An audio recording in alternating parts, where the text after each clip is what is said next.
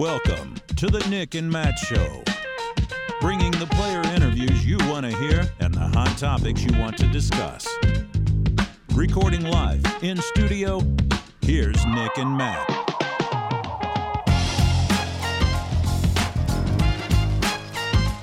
What is going on, ladies and gentlemen? Welcome to episode 134, presented by CosmicDG.com. Check them out over at CosmicDG. Check out all the great things that go along with that. Running tournaments for tournament directors. It's a way to get paid. Matt, I think you are wearing one of their hats that they also probably have up on that site. And there's another one waiting for me at Maple Hill. They shipped a whole bunch there, and they said, Matt, we're going to hold one for you. Go get it. You know what? I just forgot. It's actually in my car. I was just going to say, I forgot to get it, Ben. Yeah. It's in my car. Intern Ben's with us as always, everybody. And Evan Kearns. Welcome, Evan. How's it going? It's going pretty good. How are you all doing? Good. You know, work days and all that. I'm sure we all know the feeling, but we're here to talk disc golf. I'm pretty excited about it. No promises, everybody, but Gannon BUHR loves our show and he wants to come on. If you remember the last time or two times, I don't know, he's been on a handful of times through the mountains or the hills of Texas. There's no mountains in Texas. It was something like that. And every time they'd go down a hill, they'd cut out and he'd join so many times. He just texted me and said, we're in the mountains of South Carolina? I'm not sure. Yeah. Going to Champions Cup. Anyways, it may or may not work out is my point. Don't hold your breath. We're not holding ours, although he's going to give it a go. So we'll try that in about 20 minutes or maybe push it back an hour. We'll see. But that's tonight's interview if it happens. Otherwise, a few other interviews we had tried to line up also weren't working. So we're going to be topic heavy tonight, which actually lends itself to the upcoming week of the Champions Cup. So Nick, Evan, intern Ben, Hello. Blue Ridge, the visuals. Just talk to me about the visuals. What did you think of that? I mean, it looked like an immaculate course. The property in and of itself, like they were saying in commentary, looked very much like a destination place for everyone to want to go to. Check it out if you're, want to take a weekend trip, disc golfing wise. I think they have cabins on the property. I heard it's in the middle of nowhere in the mountains of North Carolina on the northwest side of it. But yeah, the property in and of itself looked awesome. I could do away with massively elevated baskets, but that's going to be, I'm sure, what we talk about in the next few minutes. Yeah, we're just talking about aesthetics. Yeah. What'd you think, Evan? You texted a little bit. Want to tell everybody what you thought? Yeah, I mean, to set the baseline, this course is amazing. Like Nick was saying, the mountains, the boulders apparently came from like thunderstorms that rolled down the hill. I always thought they got moved by glaciers, but I don't know. The more you know. But the creek on this property, I might go out on a limb and say that's the best creek we see in all of disc golf. Borderline river. I mean, with how the weather is in springtime with the rushing river, it was beautiful, and they had a lot of holes that used the creek really, really well. And the property as a whole looked fantastic. It's a converted ball golf course. If you did not know that, if you watched the coverage, I'm sure you could tell. But it's a great property that I think overall has done a really good job turning into a spectacular disc golf course. They have 3 courses on the property, I believe, 2 that were used, 1 for MPO, 1 for FPO, and then they had a third, I think it was more of a pitch and putt beginner course that they used for a warm-up area for the players. Very, very cool. This is what we dream of. This is what we want disc golf to get to, and we've seen it. And like Nick said, we're going to talk about a few of the things that we wish they did better, but I will at least say I set the baseline that it is so good that it's not a complaint, but I do want them to strive to be the best course possible because this course has the possibility to be the number one. I was just going to say, Evan, you said it seems pretty obvious, or you could probably tell it was a ball golf course previously. And I'm just going to tell you, without having known that, I would not have instinctually said that. Like, I mean, yes, there are indicators, but in a general sense, the property shapes up wonderfully for disc golf. Ben, did you get to watch it at all? Yes, indeed. I did get to watch it. I watched a good amount of the last round, mostly, and with the lightning delay, that was unfortunate. But I'm glad they got to finish, and because we got a new winner. That's right. And so, without spoiling, Evan, take it away. without spoiling, no, I am going to spoil. I'm going to say it right now. Well, we mentioned Gannon Buhr is trying to get on the show, and that's because he did indeed win. He won from the chase card. We also saw Kristen Tatar take it home from the lead card in FPO. She was leading by a lot going into the final round. I don't know where I was going with that. And then went on to win by 9 strokes. That's tied for the second highest silver margin of victory ever. And Kristen Tatar's best silver margin of victory ever. Not her best ever from all tour events, but from silver indeed. Getting back to Gannon Buhr, he was on the chase car going into the final round. He takes it over Bradley Williams, who was leading going into the final round. And I think a lot of people will have questions on how he played the last 2 holes. He was down a few strokes, on a different card than Gannon Buhr. So the scores were, kind of changing as holes were finished out. But he played it very conservatively on both 17 and 18. While a torrential downpour started coming down on the course. Gannon Buhr was in the clubhouse. The rain just let loose. And Bradley decided to play it safe. If you did not watch the coverage, 17 and 18 were brutal holes. Brutal to score, I should say. The OB very close to the basket on 17, and then 18 played as a stroke and distance, sliver of an island that you had to get to. And both times Bradley played it very safe.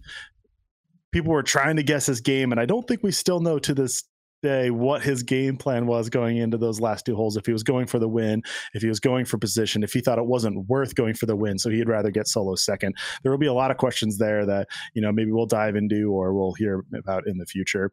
Other notable finishes: Calvin Heimberg finishes he finished fourth. Excuse me.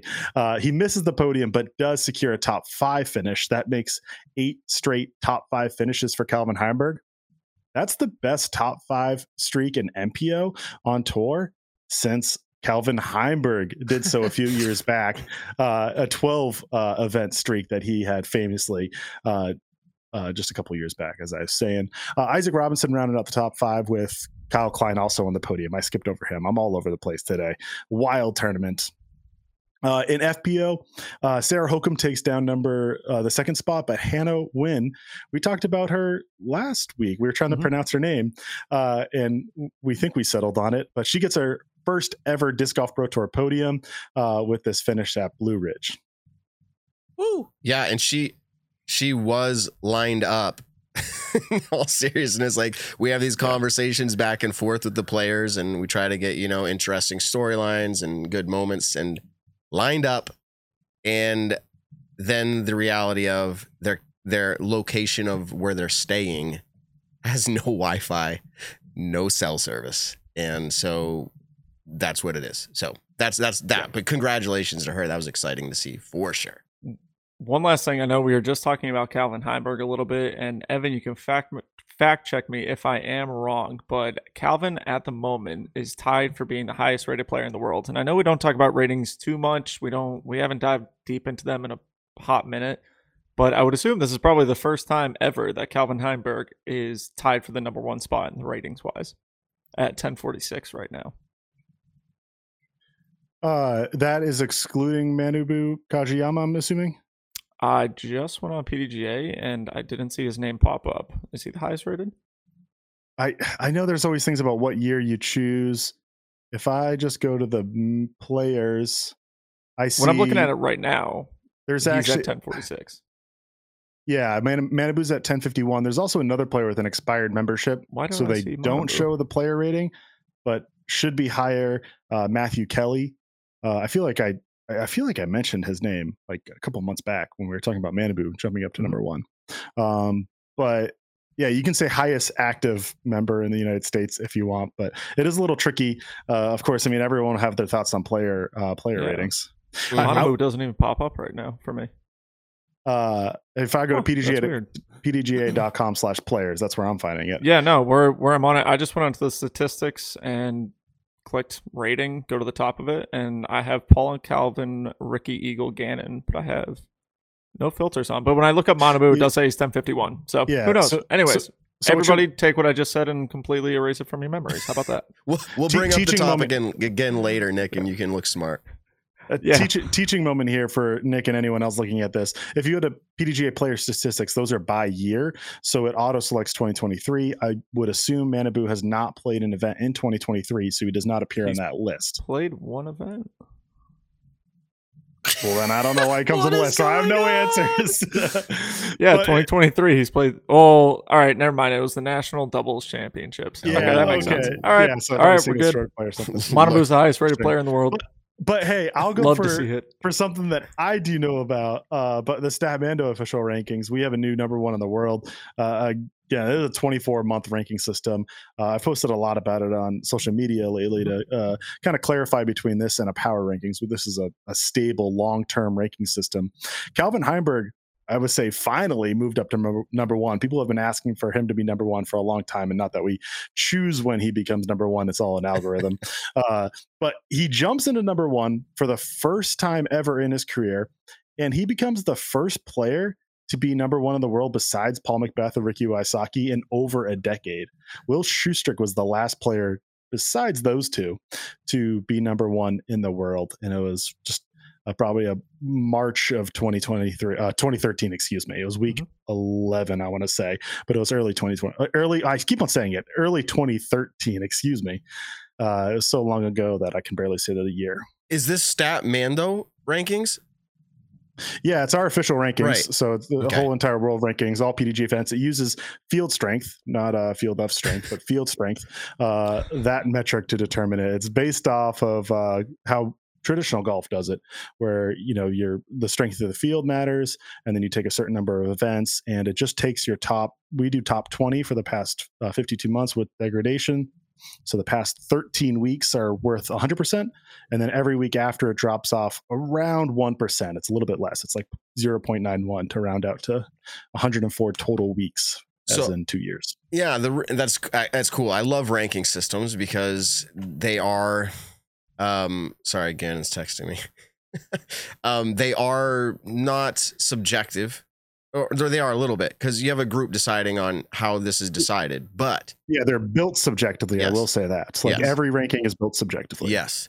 So when you said the first time in his career, this is what I'm thinking. You said for the first time in Calvin's career is number one. I'm thinking, well, there's probably a ranking system that had him number one somewhere else. But for the first time since Statmando's ranking system, is that what you meant, or did you mean that in the larger sense? No, Statmando's ranking system. Okay. UDIS doesn't show the week by week, so I can't go back and grab it. Right. And then I'm not sure. I would doubt he's led the PDGA US Tour ranking system before. Right. He has led our power rankings before. He was the reigning leader, and then Gannon Burr took it over this week, and that's a 15-week system that we use. We have two systems, a 104-week system, 2 years, 24 months, and we have a 15-week system, which is like almost 4 months. And for that, your most recent week's worth 100%, and then it drops 5% every week after, and it counts your top 5 events plus any majors within that time span. I don't know. So, I kind of feel like Calvin's starting to slip a little bit. I mean, missing the podium. He needs some inspiration. Calvin, I believe in you. Champions Cup, you know who my pick is? Calvin Heimberg. We're not doing them yet. We'll do that later. Sorry. Got me hyped. Right, let's do it. Gannon's asking to come on in 45 minutes. Hopefully that's a sign of maybe it will be an opportunity that he can do it. So we're saying, yes, I'm not doing this to lead you along. No? I could just show you the text. No. Yeah, sorry, no, we can't. Like, who are you? Yeah, text him back. Why are you texting? Intern Ben said, "Who are you?" And he said, "Gannon Bear," and you said, "Okay." Side note. Intern Ben gets, recognized as Intern Ben, Simon's vlog, all over, everywhere. Intern Ben, everybody, right? And it's fun for us that he's recognized in that way. That's awesome. The kid with the Minion pound bag. Yeah, the Minion pound bag. All that stuff's happening now. But Ben, what did someone message you this week in an audio message? So I'm just sitting on my couch, just like minding my business, minding my day. And I just get a random Facebook voice message. And this is what it is. Gannon Bear. You don't know the guy. No, I don't know the guy. Actually, I met him yesterday. Okay, you met him yesterday. Randomly at Maple, and he came out and said, "Matty-o." And I was like, "Yeah, it's you." But yeah, he just randomly out said of nowhere. Yeah. No context, and I laughed out loud. It was very funny. So we've done it again. We're a trendsetter here on the Nick and Matt Show. People, start calling Gannon Burr like that. When you see him, go, Gannon Burr, Gannon Burr.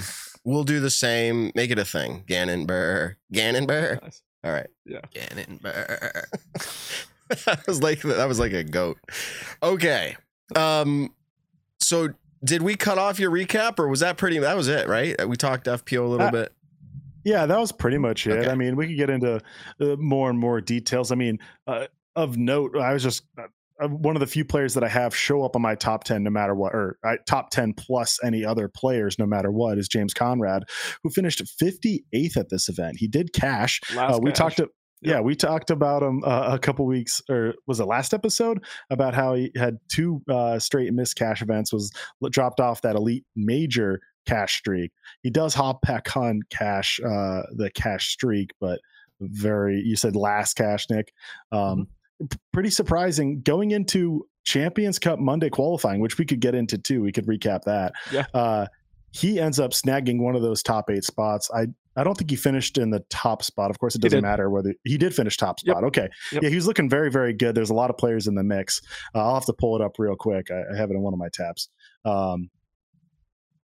Yeah, he finished 7 down, got the number 1 spot. Do we want to talk about Monday qualifying right now? Before we jump there, I do want to shout out, because I've been following the journey for a long time. I've talked about it on here over the years. I had an organization that we started called Kids Disc Golf.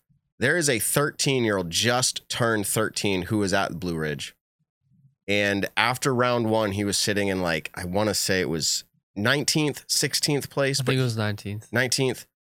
With a -2, which that was a good round. And he's 13. Yeah, it was like 1040 rated. Yeah, 13. And he was, granted, he was first round players like James Conrad, Chris Dickerson. The list could go on. Vino, Nicholas Antila. You could just go on and on. The kid has the skill. Congratulations to him. His first ever Disc Golf Pro Tour event. To come out that way, it didn't finish the way that maybe he had dreams of finishing, but he didn't want to come in last, and he accomplished that. It's a really tough course. Congratulations to him. Wyatt Mahoney, everybody. Follow that guy. He's doing great things out there.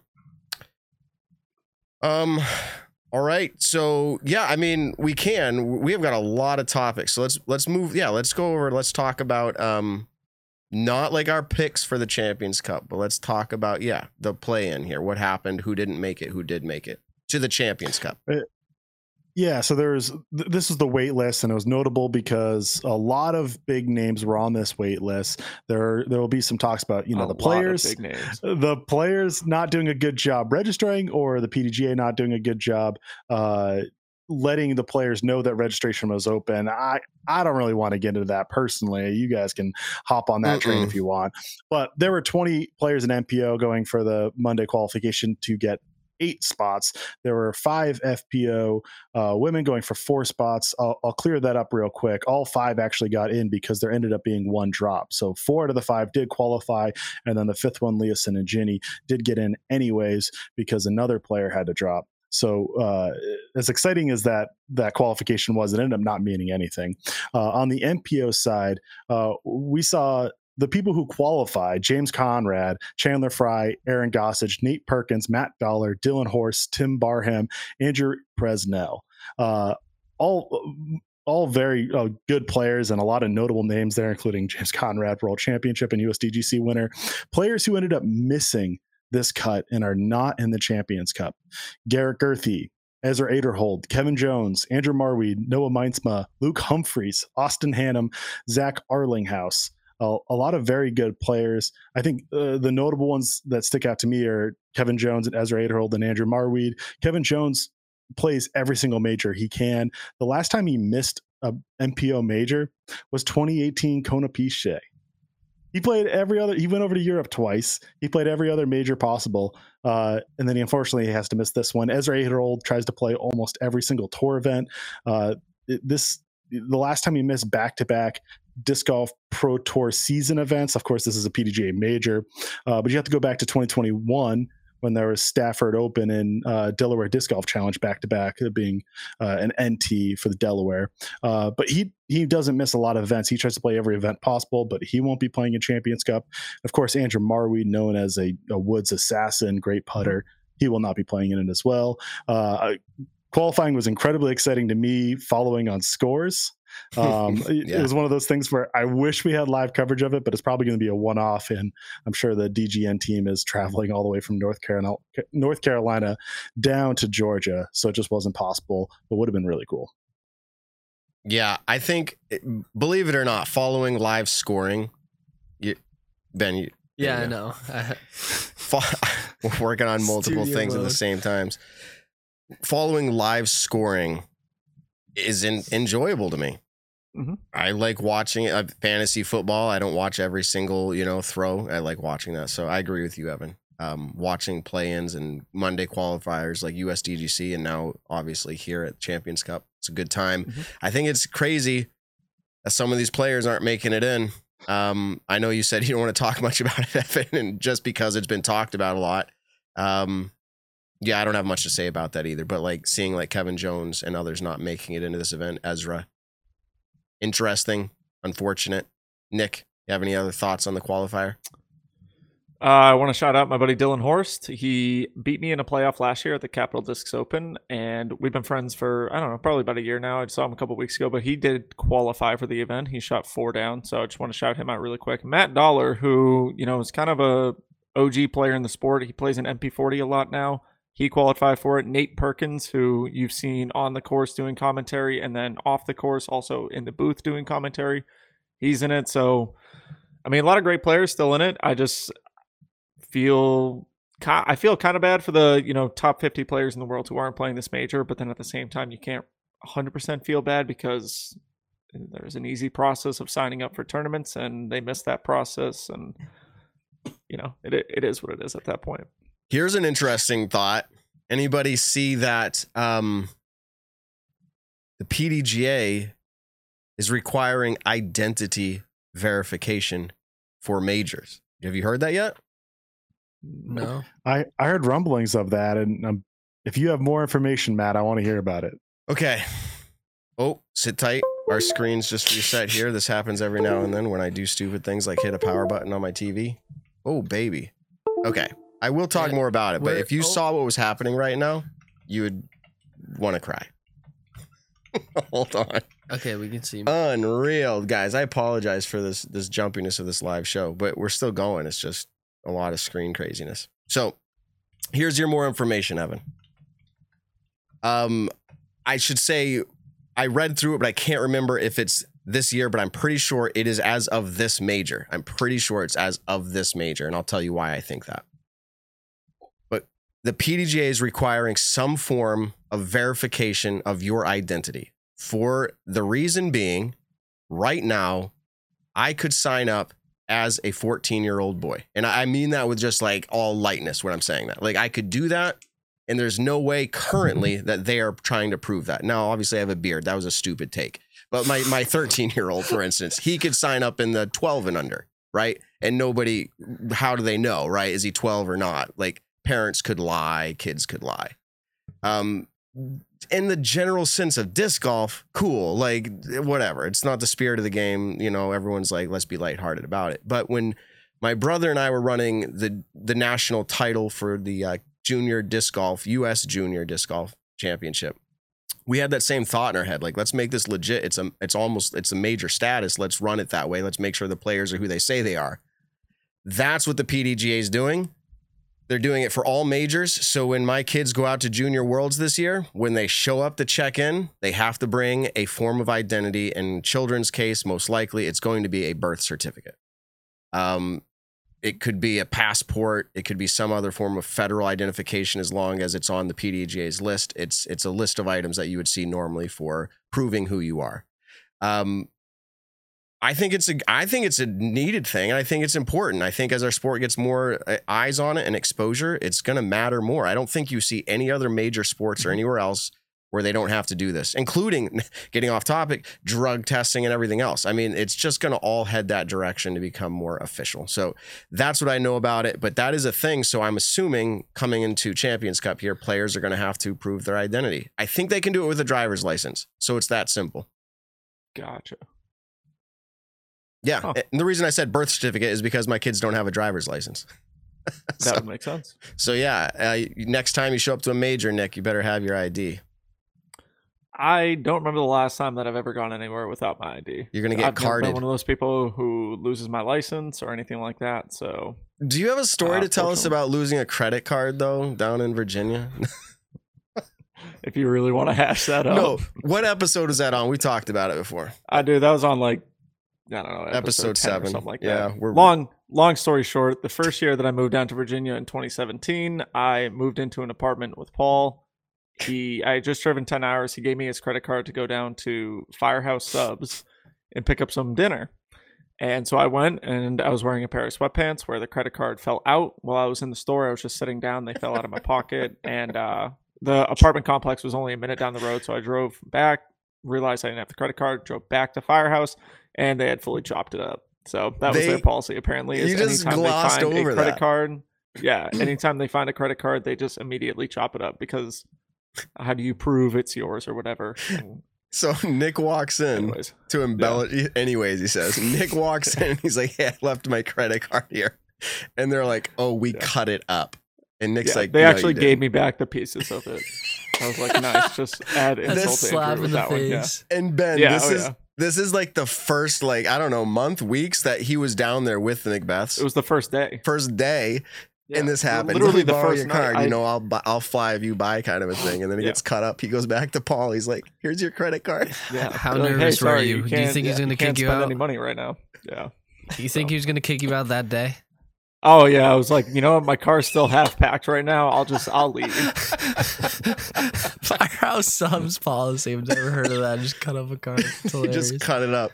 But Yeah. then they would have been like, "Who are you?" You couldn't even prove it. You'd be like, "You're right. That's I not would have me." said, I literally would have said, Paul, can you come down here and claim Yeah. this credit card because I feel bad or whatever. Like if it had come to that, it didn't even get to that point. They chopped it up immediately. That's so it was a funny. nice blue credit card, and So it was funny. gone.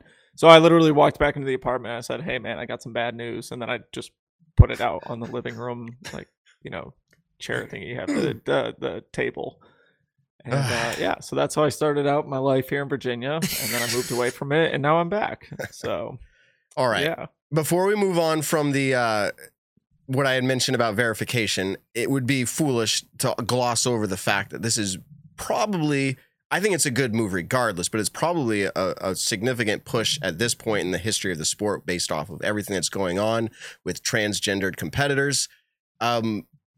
It says, I think it said in the article on PDJ, which you can find it. It said that, you know, what is listed on your identification is what you must compete with.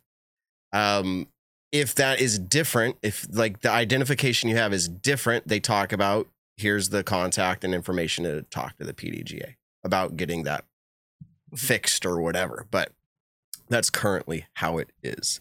All right, let's talk a little bit. We're just going to jump all over. Coming into this event, I was thinking to myself, wow, Own. She was such a large topic of discussion coming out of last season. And coming into this season, it felt like, I don't know, you didn't hear a lot about her. I think we made predictions earlier on in the season, this season. And I think we all picked, I don't remember what we all picked for her. We all had different takes on it, but I'm curious. She's playing average, or do you think she's not having the same season as last year? I think with how well she played last year, I think it was going to be tough, especially this stretch of the tour where, you know, we've had a few golf courses already played throughout the year so far. We haven't hit that, you know, Midwest to East Coast swing where the courses, they're open, but they're not nearly as open as an OTB Open or Las Vegas or the Open at Austin. These courses have been. So I think we're going to see kind of Own come into her own within hopefully the No next few pun. events. I think with, Own come yeah, into her I own. didn't even think about that. So, anyways, yeah, I think middle of the season to the end of the season is where we will really see her shine. But right now, with the courses being as large as they are, I think that's one of the reasons why we haven't seen her play up to maybe the expectations that we had for her. But that's not to say that she's having a bad season at all. It's just more so it's not as much publicity as what she had last year. Yeah, I think she's playing a little bit. I say a little bit worse than last year, not as good as maybe a better way to phrase it. But she has three podiums on the Disc Golf Pro Tour right now. She's sitting in fourth place. She's sitting better than Missy Gannon, Paige Pierce, and a few other bigger names. I mean, fourth place is good. That's what the semifinal bye used to be. Of course, now we're moving to a stroke advantage for this Pro Tour championship. But she does have 2 outside top 10 finishes, which, depending on the event, cannot, I don't want to say not ideal. FPO's getting so much better every single year that a 15th and an 11th, is that really too much to complain about, that those are her 2 worst finishes on the year? I think it's fine saying that it's not as good of a year as last year, but it's not everything's falling apart and she can't rebound from it. It's still a good season, especially for a player who could be playing FP40 if she wanted to, but she's competing in open women. I think it's incredible and still a very good season so far. Her 15th place too was at the Open in Austin, which was a course that a lot of pros had kind of given a bad rap about. It was a longer course on a golf course, and not really. She's not known for her power distance. She has a good forehand, good backhand. She's a phenomenal putter, but she's not, someone who we rave about having big distance like the Kristen Tatars and Paige Pierces and everyone like that. And then our 11th place finishes at the Music City Open, where it was pretty inclement weather, especially for the FPO cards teeing off earlier in the morning and on somewhat of a bigger course. Not, I don't think, as big as the Open in Austin. It was a little bit flatter. It wasn't insanely elevated out there, but definitely 2 courses that you don't really think, this is where I'm going to pick Owen Scoggins to win it. So if those are her only 2 outside of top 10s, then yeah, she is having relatively a great year. And like Evan was just saying, playing better than Missy Gannon, Paige Pierce. Paige hasn't played as many events, don't get me wrong, but we have seen kind of, the up and down of Paige that we, have seen in years past. Yeah, well, we can talk about a lot of different FPO players. And this is the point of this conversation, was not to compare, because we could say the same thing about Missy Gannon. We could say the same thing about a lot of the players. And I think it's an interesting discussion. We're going to move on from it right now. But yeah, Evan, is it a bad thing now in FPO to be 11 through 15th? I used to think, was fine.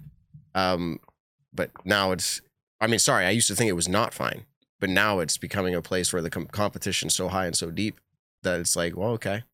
But what about players like Valerie, Mandahano? She's not back yet. So, which that's a whole nother topic in and of itself.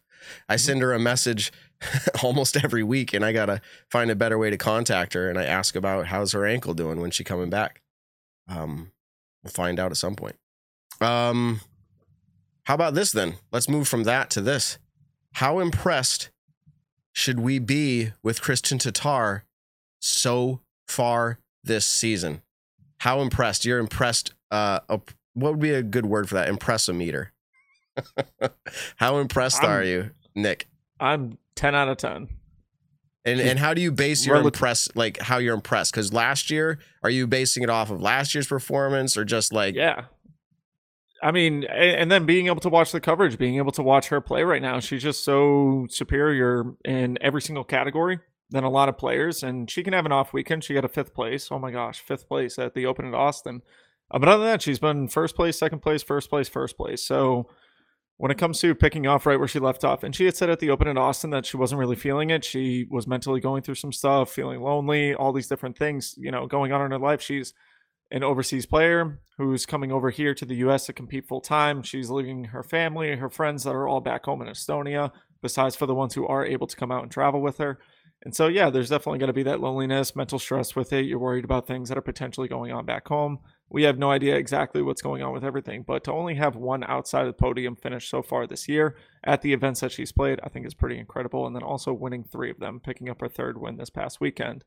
It's just awesome. And when you watch her play, the shots that she throws, that, harp up shot with a little forehand or backhand, the backhand tee shots, even the forehand tee shots, she's just consistent in every single part of her game, and I think we haven't quite seen that yet in FPO besides for Kristen Tatar last year as well. So say before 2022, we haven't seen such consistency in all areas of the game. Paige Pierce obviously has an incredible backhand, has great distance with it as well, and is a great putter. When she's on, but it hasn't ever really had that forehand that we are seeing out of a couple of the other players.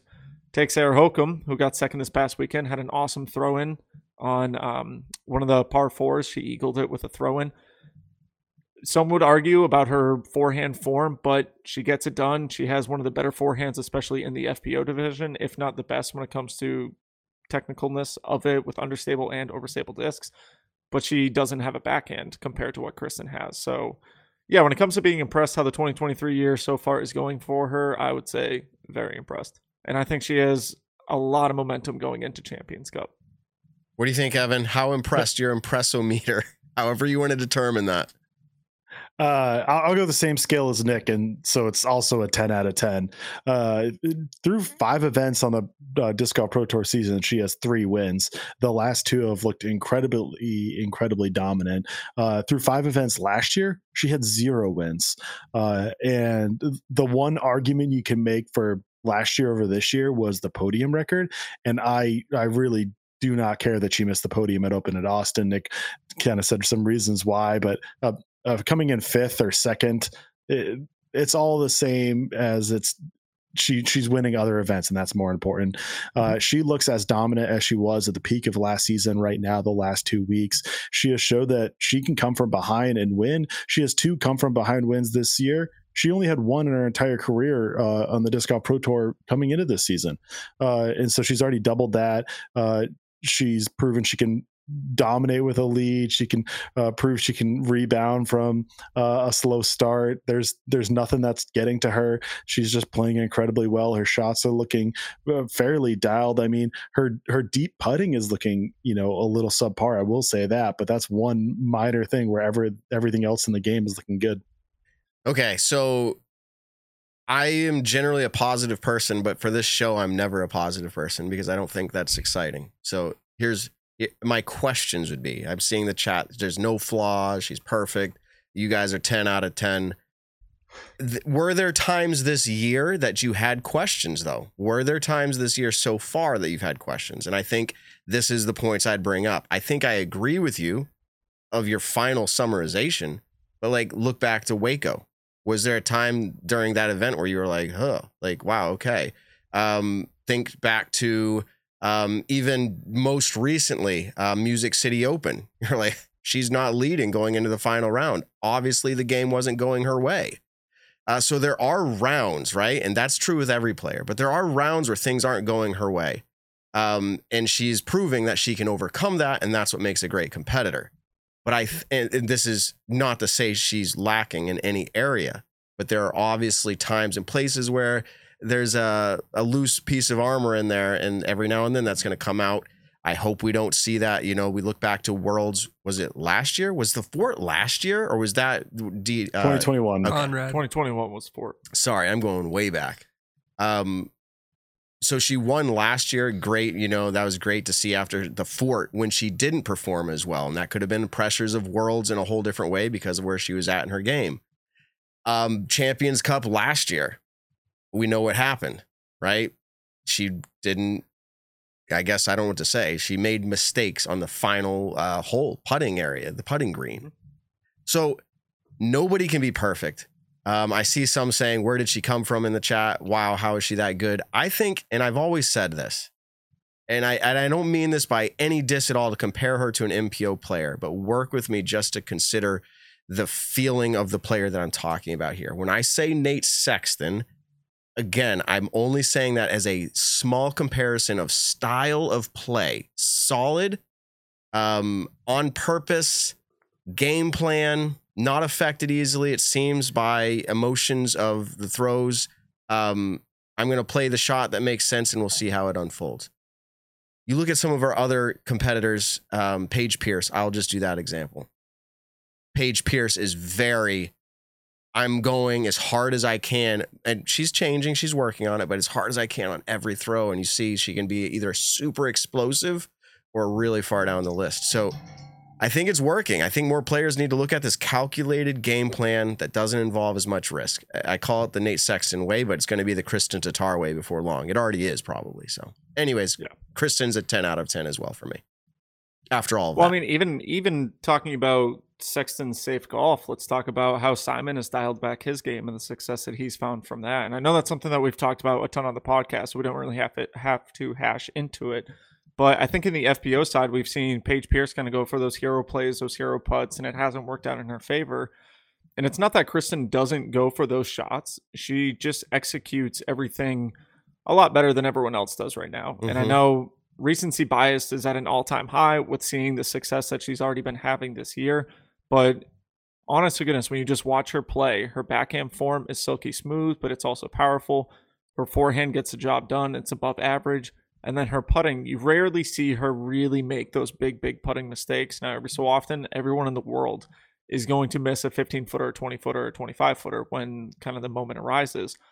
But at the same time, she canned that 33-footer at Waco to end up winning the tournament after having an off putting day the whole time. But she made the putt that mattered, and that's what we saw. And I think one of the things that we can also talk about is Kristen Tatar, the final round at this last tournament, started out with a double bogey while Sarah Hokum birdie did. We had a 3-stroke swing right off the bat, which brought the lead down, I think, from 7-4. Kristen went on to just play immaculate right after that, ended up winning the tournament by about 9 strokes or so.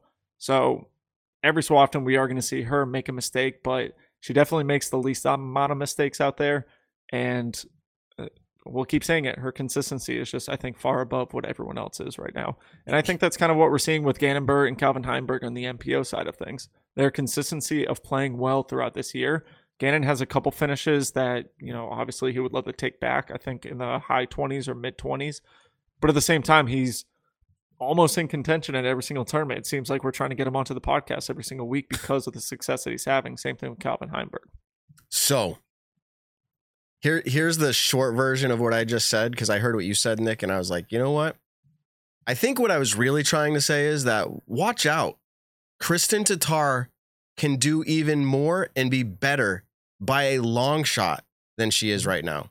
That's really the point I was making with the antagonist view. Like, I'm going, it doesn't feel like she's firing on all cylinders. Maybe in certain rounds. Like I said, Music City Open, it really started to look that way. But not every round has felt that way. And I'm going, man, if she is really on and she gets all 3 rounds, I mean, we're watching 10-stroke victories right now. Like, it could be even crazier. Anyways, that's all I'm trying to say is there's something to be viewed there from either perspective. All right. How about this? Not to repeat last week's topic and the week before and the week before and the week before, but we have another chase card winner. Mm-hmm. I'll say it one more time and let you guys react to it as well. I think this is going to become a lot more normal. I'm not saying it's going to happen every week, but we're going to expect that we're not just going to look at the top 4 anymore. We're going to look at anybody that is within striking distance, 1, 2, 3, 4 strokes even, and we're going to say, who do you pick? So you guys think that's still going to be accurate for the future? Yeah, I think with no, go ahead, Evan. You're excited about it. Go for it. No, I mean, we did talk about this last week, and we're saying the same things as last week, and not that it's a bad thing. It's an emphasis on we've had another chase card win. Like, we're adding to what we were saying last week, that it is going to be more and more common. And I want to think about the stats that I had last week for Simon Lizotte. That he was the 3rd player ever to have 2 chase card victories, and that we had 3 chase card victories on the season, and that tied the most ever for a season. And so now, if we include the most recent silver event and we add in silvers to the season, we have passed the most chase card victories. We had in Gannon Buhr, who gets a chase card victory just a few weeks after he got one at Austin. He now has 2 chase card victories. So if you're including silvers in the qualifier, he's right in that club with Ken Kleinbell, Paul McBeth, and Simon Lizotte. Mm-hmm. We're just like repeating the same stats, but adding them onto themselves, which is a cool thing. And that shows how common it has been. I think, like, at this point, I got to guess we're going to have at least 3 more chase card winners for the rest of the season. Like, I feel like that's way underselling it too. Like, I feel like I have to say, like, there's going to be 6. We're not even halfway through the season and we have 4. That's insane. But I will tee it up for this. We have never, ever seen a chase card winner at a major. At least with I was gonna ask you about that. properly reported data. The 1985 WIFTIF World Championship, it was only reported as, I think, a one round, but the scores were high enough, something like that. So we can't, accurately report on that one. But when there is accurate reporting in the PDGA database, we have never seen a chase card winner at a major from either MPO or FPO. That's also not counting other majors. So don't at me that there was some, MA50 chase card winner one time. But there's such a huge chance that we see that at Champions Cup. I feel like Champions Cup's probably the event to see it at too, because Worlds is being 5 rounds. European Open, I feel like, is a little bit more of a separator, and same with Winthrop. So I think Champions Cup, we're primed to see it. It'll be interesting. So if this is why I think we'll just solidify it one more time. I mean, the players it's getting so much deeper. Again, we don't need to rehash all last week's conversation, but if you put Gannon Buhr, you put Chris Dickerson, Calvin Klein. I'm looking at Kyle Klein. Yes, because in this list that I'm looking at, it's Kyle Klein and Calvin Heimberg together. I just said Calvin Klein. So you put Kyle Klein and Calvin Heimberg in the top 4. You still have Ricky Wysocki, Paul Macbeth, Isaac Robinson. You could add a whole bunch of other players. The point is, if you get any of those in the top 8 or top 10 or top 12, we used to say for Paul, remember, if it was the last day and Paul's within like 8, you're like, he could win. And it wasn't a joke. Yeah. It wasn't a joke. It was legit. And I think more players are not Paul's status, but the competitive drive and the skill level for an event now is there, where you can watch Gannon Buhr do it. You could watch Ricky Wysocki. You watch Simon Lizotte do it. So it's going to become more regular. That's an interesting take, Evan. Maybe 3 times. Maybe that's under. We'll see. We'll watch how it plays out. I'll add one more thing too. We've never seen a chase card winner from a major. We've also We've only once seen a chase card winner from a 4-round tournament. The only time we saw it was 2015 Beaver State with Paul Macbeth taking it down from chase card. That's the only one we have. Every other one was 3 or even 2 rounds. So that'll be interesting when we talk about the chase cards this season. They've all been 3-round events. None of them have been 4 rounds. The only elite event without a chase card winner, that's right. Like, I'm not going crazy for the 2023 season. The only elite event, was the 4-round Las Vegas Challenge. Yep. Every other one's been 3 rounds. And if you go back to last season with MVP Open, that was also 3 rounds because of the canceled first day. That saw a chase card winner. So let's talk a little bit about the brain freeze I'm having. I was like, let's go there. Then I was thinking about the stats you were just saying. So we're going to WR Jackson. There's going to be 4 rounds there. Who knows? Does that actually predict that chase cards are less likely? Because by that point, the average over 4 rounds, the player who's just playing better consistently is likely to win it. And this goes maybe to that stat of Paul Macbeth in majors. He has, I know we were talking about this in our group chat earlier. If you drop Feldberg from the list, I think that's what we were saying. He's got the same amount, or is that accurate? The same amount of major wins as the total combined field if you drop Feldberg. I was going to say, out of I think it is 108 players in the field right now, Paul Macbeth has 17 major wins. The other 107 players combined have 24. Take out Dave Feldberg, and the other 106 players in the field have 17 combined major wins. So yeah, I mean, when it comes time to win a major, Paul Macbeth, Paige Pierce, Valerie Jenkins have always been players. Ken Climo, obviously, have always been players who kind of rose to the top for those occasions. Being longer tournaments, I think, is one of the biggest things. Back when Kenny was winning Worlds, they were 8, 9, 10 rounders. Valerie and Paul were winning Worlds when they were 7, 8, 9, 10 rounds, I think. Maybe 6, 7, 8, 9. I don't really know. But I kind of miss when majors were like that, or the World Championships were like that. Just watching that was cool because it was just a ton of disc golf content to consume. But now with them being 4 rounds, a cut after 3 rounds, you kind of see those players who should be there mostly at the top. It's really hard to kind of pick who can be the winner. I know we're going to do that later, kind of picking it out, but it's really tough to actually think who's going to win the MPO side for this upcoming major. Right. Yeah, go ahead, Evan. You want to know something interesting, though? If we're talking about combined majors, Paul McBeth, of course, has 17 majors for himself. Take the Disc Golf Pro Tour top 10 as of this current week. How many majors do you think the other 9 players have? Because Paul McBeth is 6th right now in Disc Golf Pro Tour points. Wait, the other right 9, now? Of just the top 10 in Disc Golf Pro Tour points, how many majors do the other 9 have? This is a two-parter because you got to know who's in the top 10 right now. Like Ricky Rasaki is not in the top 10. He has 7 majors. Dave Feldberg's not. Ricky has 6. Dave Feldberg's not. He has 7 majors. Maybe 6 and 7. I forget which one's which. Sorry. Maybe 2 or 3. 10? It's got to be low, 1. right? Is it Gannon Burr with 1? And Chris Dickerson. Yeah. Oh, and Chris Dickerson. Yep. So there's 2. No, 3 because Chris has 2 wins. That's why I said 2 or 3. I think it's. Yeah, you guys have it right. That's it. That's the list. There's 3. No one else in the top 10 besides those 2 and Paul McBeth have any majors. I mean, you have players who have a lot of elite wins, like Calvin Heimberg and Simon Lizotte. Simon Lizotte's 9th, yep. But Calvin Heimberg is number 1, of course. They have a combined 15 elite wins. Those 2 are number 1 and 2 for most elite wins without a major win in their career. 8 for Heimberg, 7 for Lizotte. Okay. So we're going to keep teasing it out there. Maybe Gannon Burr in a few minutes. And also we'll talk a lot more major, the Champions Cup. Before we move fully away from this last event, though, how do you view a silver event? I haven't decided yet. I usually make the decision based off of the strength of field. Who's there? Well, most silver events so far that we've had this year, and the MPO side, the top 1 and 2 players have been to each one of those events. And I'm talking about Gannon Burr and Calvin Heimberg are, I think, who you could kind of consider 2 of the best players in the world right now. And I think they've played, has there been 1 or 2 of them? There's been 2 this calendar year and then 4 this season. Okay, so let's talk to this calendar year.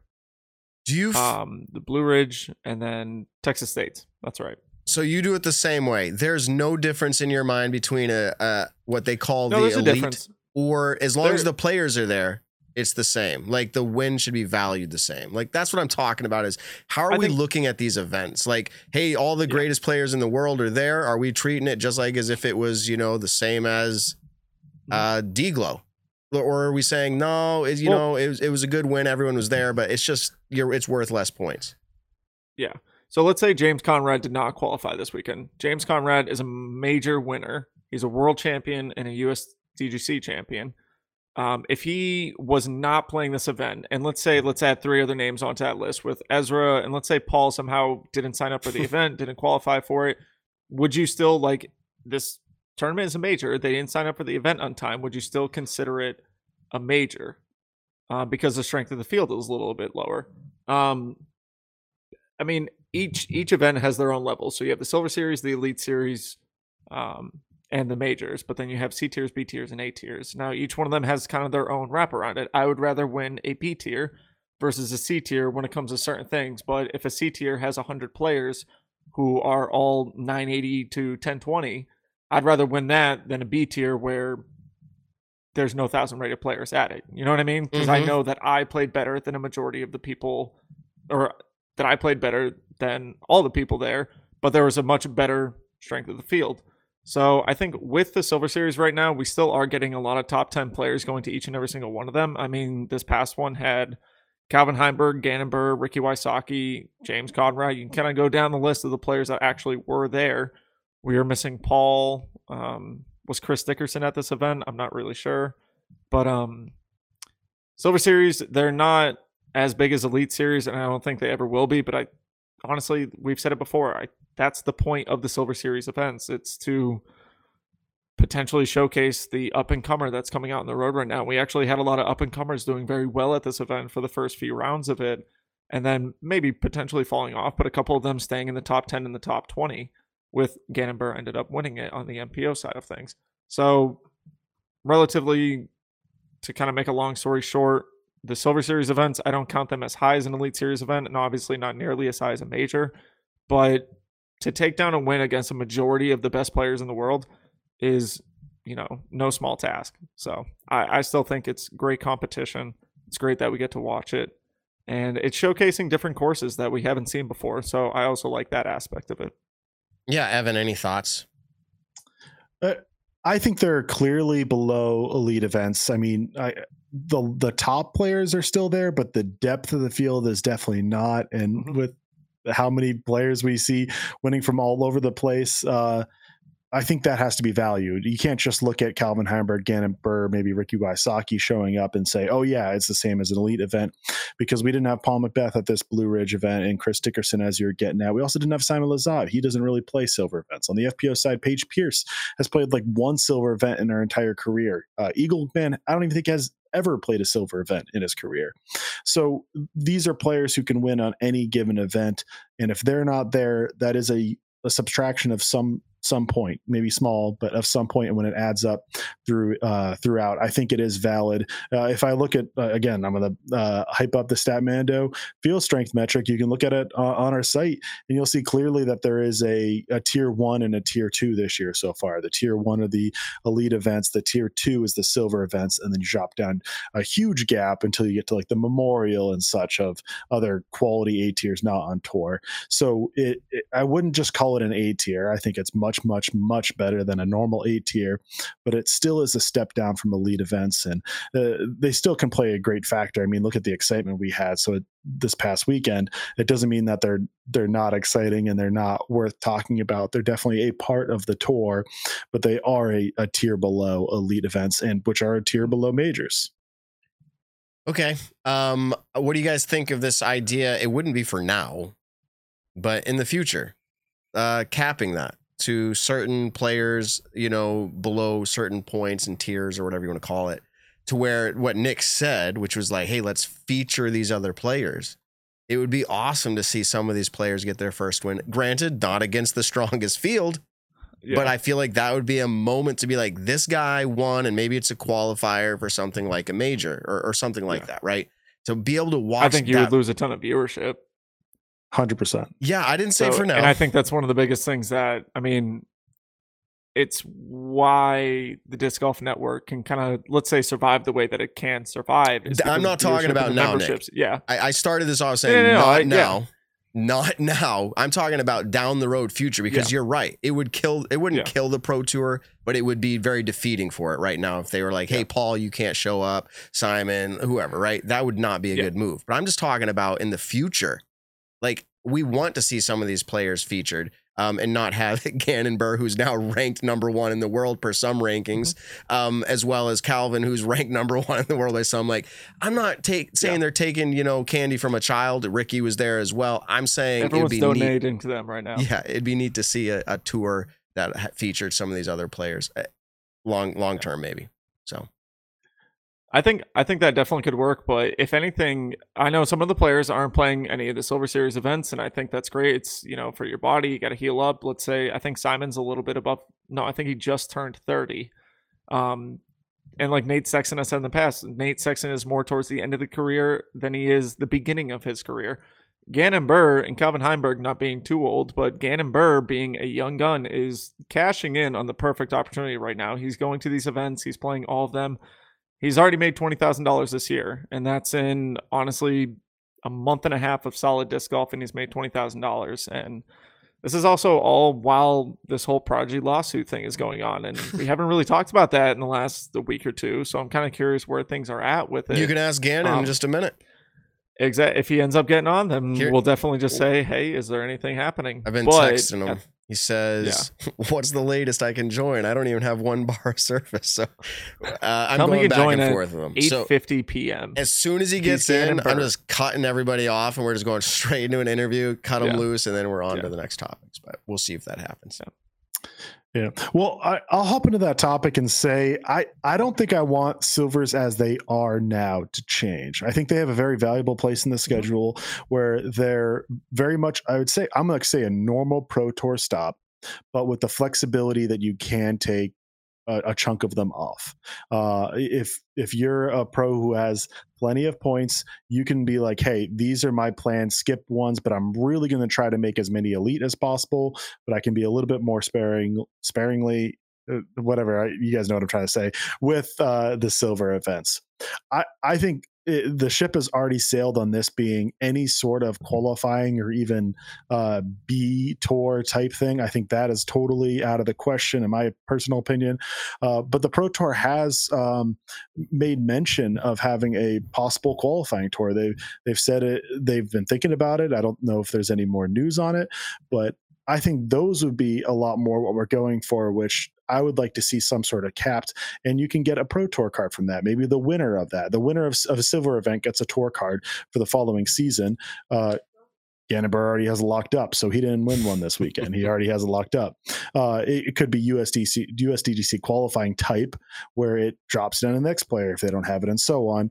But it would be cool to see qualifying events on off weeks, and maybe a couple throughout the country. We have an off week, and there's 3 throughout the country, and each get a Pro Tour qualifying spot, and it's a really big deal. And maybe there's live coverage or some sort of a few different ones. And if you have a current tour card for the next season, you can't play it because it's only for players without a tour card. Something like that I would find really fascinating. It would want to at least follow along with, maybe not tune in for all 3 rounds of coverage, but for a final 9 type deal, I think that would be really, really cool. Mm-hmm. Cool. Yeah, I just throw these topics at the wall and let people talk about them as they will. There's some of them are good ideas, some of them are bad.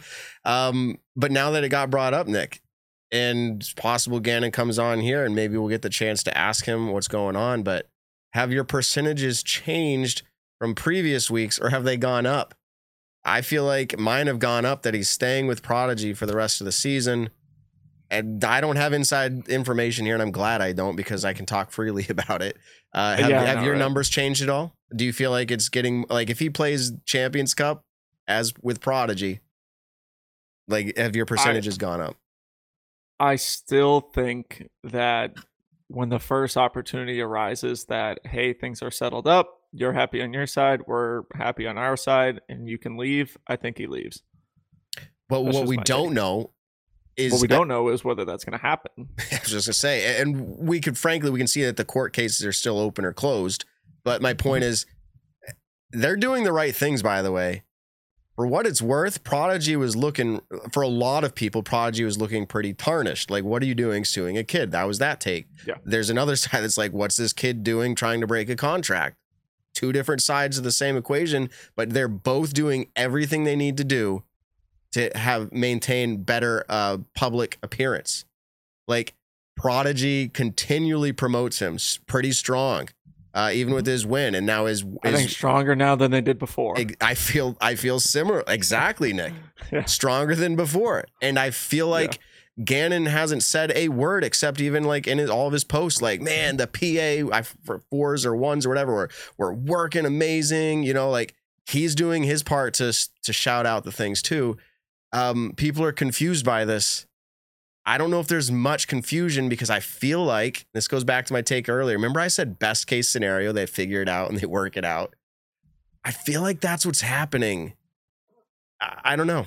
I could see it either way, but my percentages are increasing that he stays with Prodigy for this season. Closes it out just for the season. So you think, given the opportunity next season, he's gone? Oh yeah, I don't think is that normally would next year have been the year that he could technically leave? Mm-hmm. Okay, so yeah, no matter what, by the beginning of next year, he's gone. Mm-hmm. Here's part of my take. This might be like, I'm trying to read him, and I could be so far off. Gannon, if you probably can't watch this right now because you don't have good service, but if you're watching this later, Gannon's a good dude. He's 17, but he's like good-hearted guy. Mm-hmm. I don't think he didn't want any of this like to be bad. Absolutely not. Yeah. And I have this feeling when things started to go pretty bad, I don't think he liked that feeling. Like, again, this is my take. He did not like the feeling of what was going down.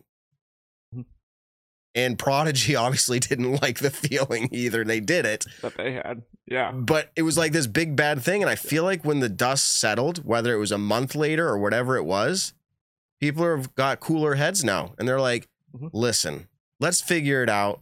Like, we're going to give you more money, which we already saw, right? We did see that proposed out there. We're going to give you more money. Now, I know we don't know if that was ever settled or not, but can we get you through this year, Gannon? It will look better for you. You didn't break a contract early. It'll look better for us. We were able to work things out. Anyways, could be way off. Could be way off. Be curious. I don't know if you guys saw this on Facebook, but it went around one of the disc golf groups that comes up on, your follow things or whatever. But someone had said that on Jomez at MCO, they had Gannon Burr throwing like a Z Metallic Zeus or something like that, like a grayish one. And so everyone was commenting because Jomez does, what disc they're throwing, and it apparently could have been a mistake. But someone finally tagged Gannon in it, and Gannon was like, yes, it is a Zeus. And it just got the whole chat just absolutely wild, or all the comment sections absolutely wild on that, of people, believing it or not believing it. And it was pretty funny. So Gannon kind of making a joke in the midst of all this, where he was just like, yeah, it's a Zeus. I texted that in the group chat. No one responded to me about that. But I did. I was like, either Jomez is messing up or Gannon is actually throwing a Z Metallic Zeus. Because I saw it the first time and I was like, okay, they messed up. But they kept doing it. So, and if Gannon said he did it, I think he might have been throwing, but you can ask him that when he comes on, if he comes on. He's coming on just for that. He's gonna say, yeah, it was a Zeus. Like, I swear, it's just gonna be because it's funny, unless it actually is, and he's just conning everyone right now. Here's what we got to do though: is we got to get around the question in a different way. We can't mention Jomez. We just got to be like, can we say, "Can I see your bag? Show me what discs are in your bag." Yeah, Franklin. Like you got to get to it. You got to get to it in a different way. Like, like how is that Z Metallic nuke you're throwing? And he goes, oh, it's not a nuke, it's a force. Zeus, then we know, mean. Right? Oh, Zeus. Sorry. Come on, Kearns. Yeah. See, you're fooling yourself right now. That's how in depth you are. You're making yourself confused. See, I just learned this for the first time, and that's how I would react. Like, I just proved my point exactly. That. Yeah. This is Gannon Burr all the way, though. Franklin Disc, the whole segment with Franklin Disc. Are you going to Franklin? Yeah. Oh, yeah, I'm so smart. I got out of my contract. Yeah, absolutely. I'm going to Franklin. Yeah. They're so awesome. Like, that's his, and I'll use the word shtick. It's who he is. Like, yeah, exactly. But was he or was he not? That's fun to talk about. If he was throwing that, what does that mean? I think it means that he's trolling everybody, unless he's going to Discraft. But that's not the rumor on the street. I heard was not that it was Discraft. It was funny just because then everyone gets into kind of a pissing contest online of information that they know from years and years ago when Prodigy first started, and how a lot of the pros were throwing Innova stamped, or Prodigy stamped destroyers, and they just wiped the stance. And Ricky Texas States was putting with Casey Pro AVRs that were Prodigy. It was just funny because everyone's like, oh, I know this, and this person told me this, and I've known this pro for years, and they told me this, and it's just, it was just funny the way that Gannon played into it to make everyone kind of go off the deep end and freak out about it. For me, it was comical reading for about 5 minutes. So I liked it.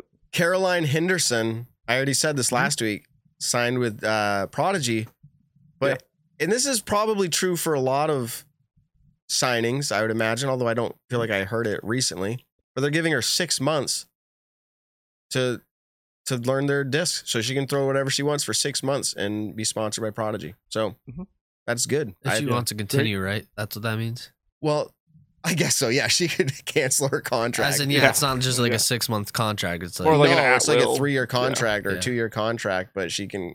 Yeah, she gets 6 months to learn the disc. Yeah, and I assume once that 6 months hits, she's still locked in with Prodigy. It's not like she can be like, oh yeah, I don't actually like these discs. Like, no, it's just time to cycle in the bag. I mean, if you think about a player in her shoes, up and comer, she's not trying to mess up her game right now. She's really trying to get her break on tour. And if you switch up your whole bag, like, that's like, we always say archer, not the arrow, but that's enough right there to hurt your game for a little bit. There's a difference between that type of player and someone like, Paige Pierce or Paul Macbeth switching manufacturers in the off season. Prodigy is just so confusing too. I'll just go there. Like, it's not, I know that they say it's not confusing, like D1, D2, D3. Those are easy. I know, but it's just like, PA2, I just don't know how anything really flies. That's why I don't throw Prodigy, just because I just don't know off the rip how they would fly. Where if you say, T-bird, immediately just that word just how it screams flies. fairway driver. Like, You just know how it obviously, like if you name something a T-bird, it's clearly going to fly like this. Destroyer. Yeah. Like the name absolutely attributes to how it flies. No, it does. 100%. You're telling me you hear destroyer and you're thinking flippy, understable thing? No, you're thinking a destroyer. Okay. To be fair, a destroyer does make a little bit of sense. Pig, But T-bird, it could easily be rhino. like something flicky. But the point still stands is that you hear those names enough that it then resonates within you, and you know exactly what they are, whether you try them or not. So you just need to get to that point, Ben. That's all And it just is. put Hold flight on. numbers too, Prodigy. Hold on. Come on, Prodigy. Hold flight on. numbers. Fun little segment. If our names were or who we were representative of the disc style, what disc would you be? So like Ben Kenny is definitely is he a mid? This is something we should let the chat choose. Okay, for yeah. Because like I can't choose my own disc. No, I was gonna- This is would almost say, like what would your tour series be? Yeah, exactly. As in Yeah, like if no, let the chat when choose. right, If but you when had you to say pick a disc, destroyer, it made sense. It Yeah. was like, oh, that's definitely a driver, right? Pig's definitely a putter. So like, is Matt a putter or a driver or mid range or something else? Is Nick? What is Nick? I get what you're saying. I'm a yeah, Wahoo. yeah. No, not what disc are you? Like, what style disc? I are thought you? you meant what disc are you, but you're saying what style. Oh, like we can what do, but type we of should do disc. both. Putter, I feel like driver. what disc are you is fun. All right. Daniel goes, you guys are all mid. I love it. Whoa. It Ben was is a savage groove. compliment. It's true. Matt is a. I'm a glitch. Is that even a Flippy thing? fucker. Matt is the tee box. Nice. Matt is a T What box. does that even mean? People walk all over him. Yeah. No. Yeah. Ben putter. All right. Everyone's saying I'm pretty much a putter or a groove. Someone said I'm a 30-year-old DX AVR. Nice. Evan's the Tesla. Someone said Nick is a caddy. Which now some people are saying, yeah, Nick's a caddy. I'm an emperor. Let's go. I just thought if it was obvious, like when you hear like prodigies, you're like, I have no idea. But like when you hear this is the Ben Kenny, like, do you think of like what that disc is? The Ben Kenny, if I were to have a tour series, it'd be a destroyer for me, honestly. Like one of the number one selling discs, and it just Makes a ton of them. sense. Oh, a little tidbit for anyone either starting out or doesn't really know about this. Most people do, but Innova has a factory store where it's like super cheap. It's just cosmetic defects, like the stamp didn't work out or something like that. And if you order 10 or more discs, you get 20% off all discs. So that's what I use. I've been buying Star Destroyers for like $9, Halo Destroyers for like 12. Just go in the Innova factory store and get yourself some cheap Innova because your bank account will thank you. I'm surprised no other companies really do that, like XL. Well, you have to buy them. What do you mean? I just pick up the discs I see on the course, and then I don't have to pay for them. So you don't call people back. I'm playing around. If you ever seen Ben on the Evan course, you is know a his entire bag is just factory. It is factory. I don't think I have a stamp I have on no any clue of my what discs. any of his discs are, but I mean, it's called the Destroyer, so you know exactly what it means. Even though the stamp looks the exact same as your Wraith, as your T-Bird, as your whatever else you got. Yeah. Okay, that was random, but someone said actually Evan is a criminal. Oh my goodness! Evan is an assassin. Evan You is an kind of just threw overstable yourself mid-range. into that. I'll take a stable mid range. Yeah. Oh sure. my! Evan is a Berg. Let's go. Hey, Evan I literally wanna is no, say- you are a Berg. Oh my goodness. You are literally a Berg. That's insane. That is I don't know what to we think found about it that. for Evan. He is a Berg. Wow. The Evan Berg, the Statmando Berg. Is Yeah, there a annoying to disc? grip Is there a and goes disc for nowhere. everybody? Evan's a Ringer GT. I like I'm trying to hone in on Nick. Like I feel like I know Nick as a disc, like I do in a previous. Nick is a life. buzz, Overthrow just said. No, I feel like he's a driver. I'm just trying to figure out which one it is. No, yeah, he's definitely a driver, like See? very neutral. But I Very don't know which neutral one driver. it is. When I But, like, hear it can't be an obvious one.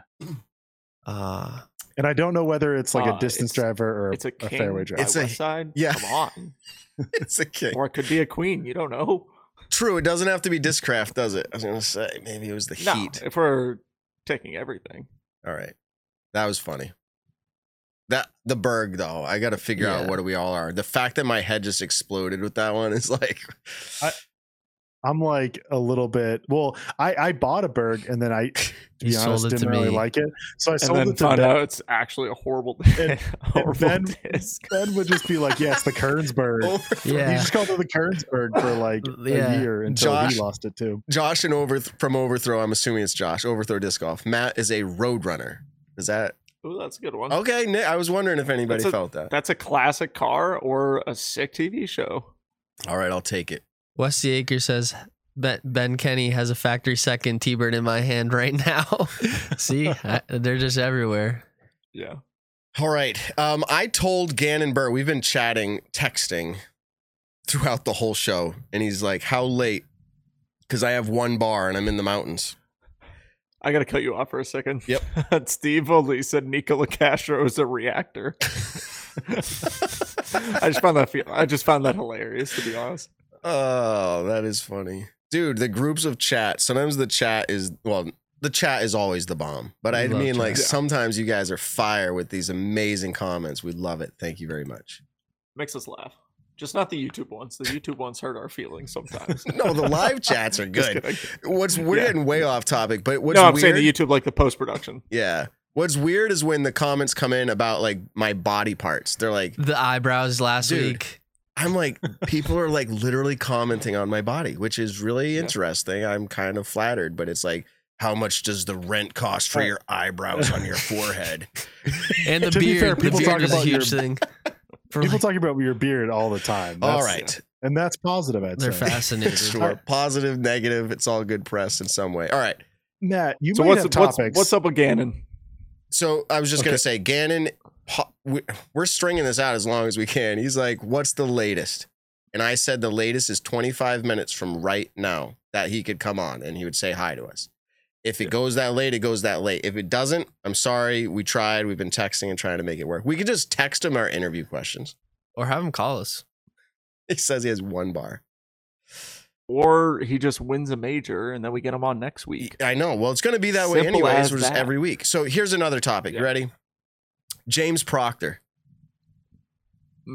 What? Yeah.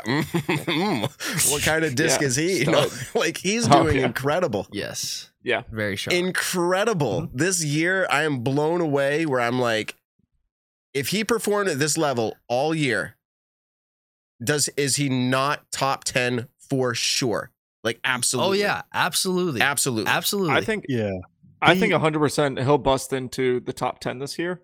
They're kind of saying it on coverage this past weekend where James Proctor has been a solid 10-20 player out in the California, Washington, Oregon area, kind of going up and down the West Coast, has been a solid player for a number of years. We've actually had him on the podcast before. If you want to get to know him a little bit more, check out that previous episode that we have done with him. Finally quit his full-time job to pursue touring full-time. And I think he's doing an incredible job. 3rd place at the Open in Austin, 4th place at the Texas State, 6th place at Music City Open, where he was actually on the lead card for the 2nd round. Las Vegas was a top 15. His worst event actually is this past one, 32nd place at, I think, is probably the flukiest and hardest course that we've seen in a long time. We actually haven't really talked too much about the course right now, but I think for that being his worst finish is pretty incredible. I think he's playing immaculate right now. He's super fun to watch play and everything like that too. So yeah, top time by the end of the year. That's my take. All right, I got an analogy here. I think he's the next Matty-O. Ooh, is that a good thing or a bad thing? You know, I'm gonna call it a good thing. Like it's all within reason. You know. That's another great take, Evan. Like the Berg for you was really good, and now you're saying the Matty-O comparison. I'm going, dang, that's another great comparison. See, I don't know if I agree with the first one, but I appreciate you agreeing with the second one. Kernsberg. But the thing with Proctor is like he made a name for himself years ago, then kind of backs off to kind of a local dominance.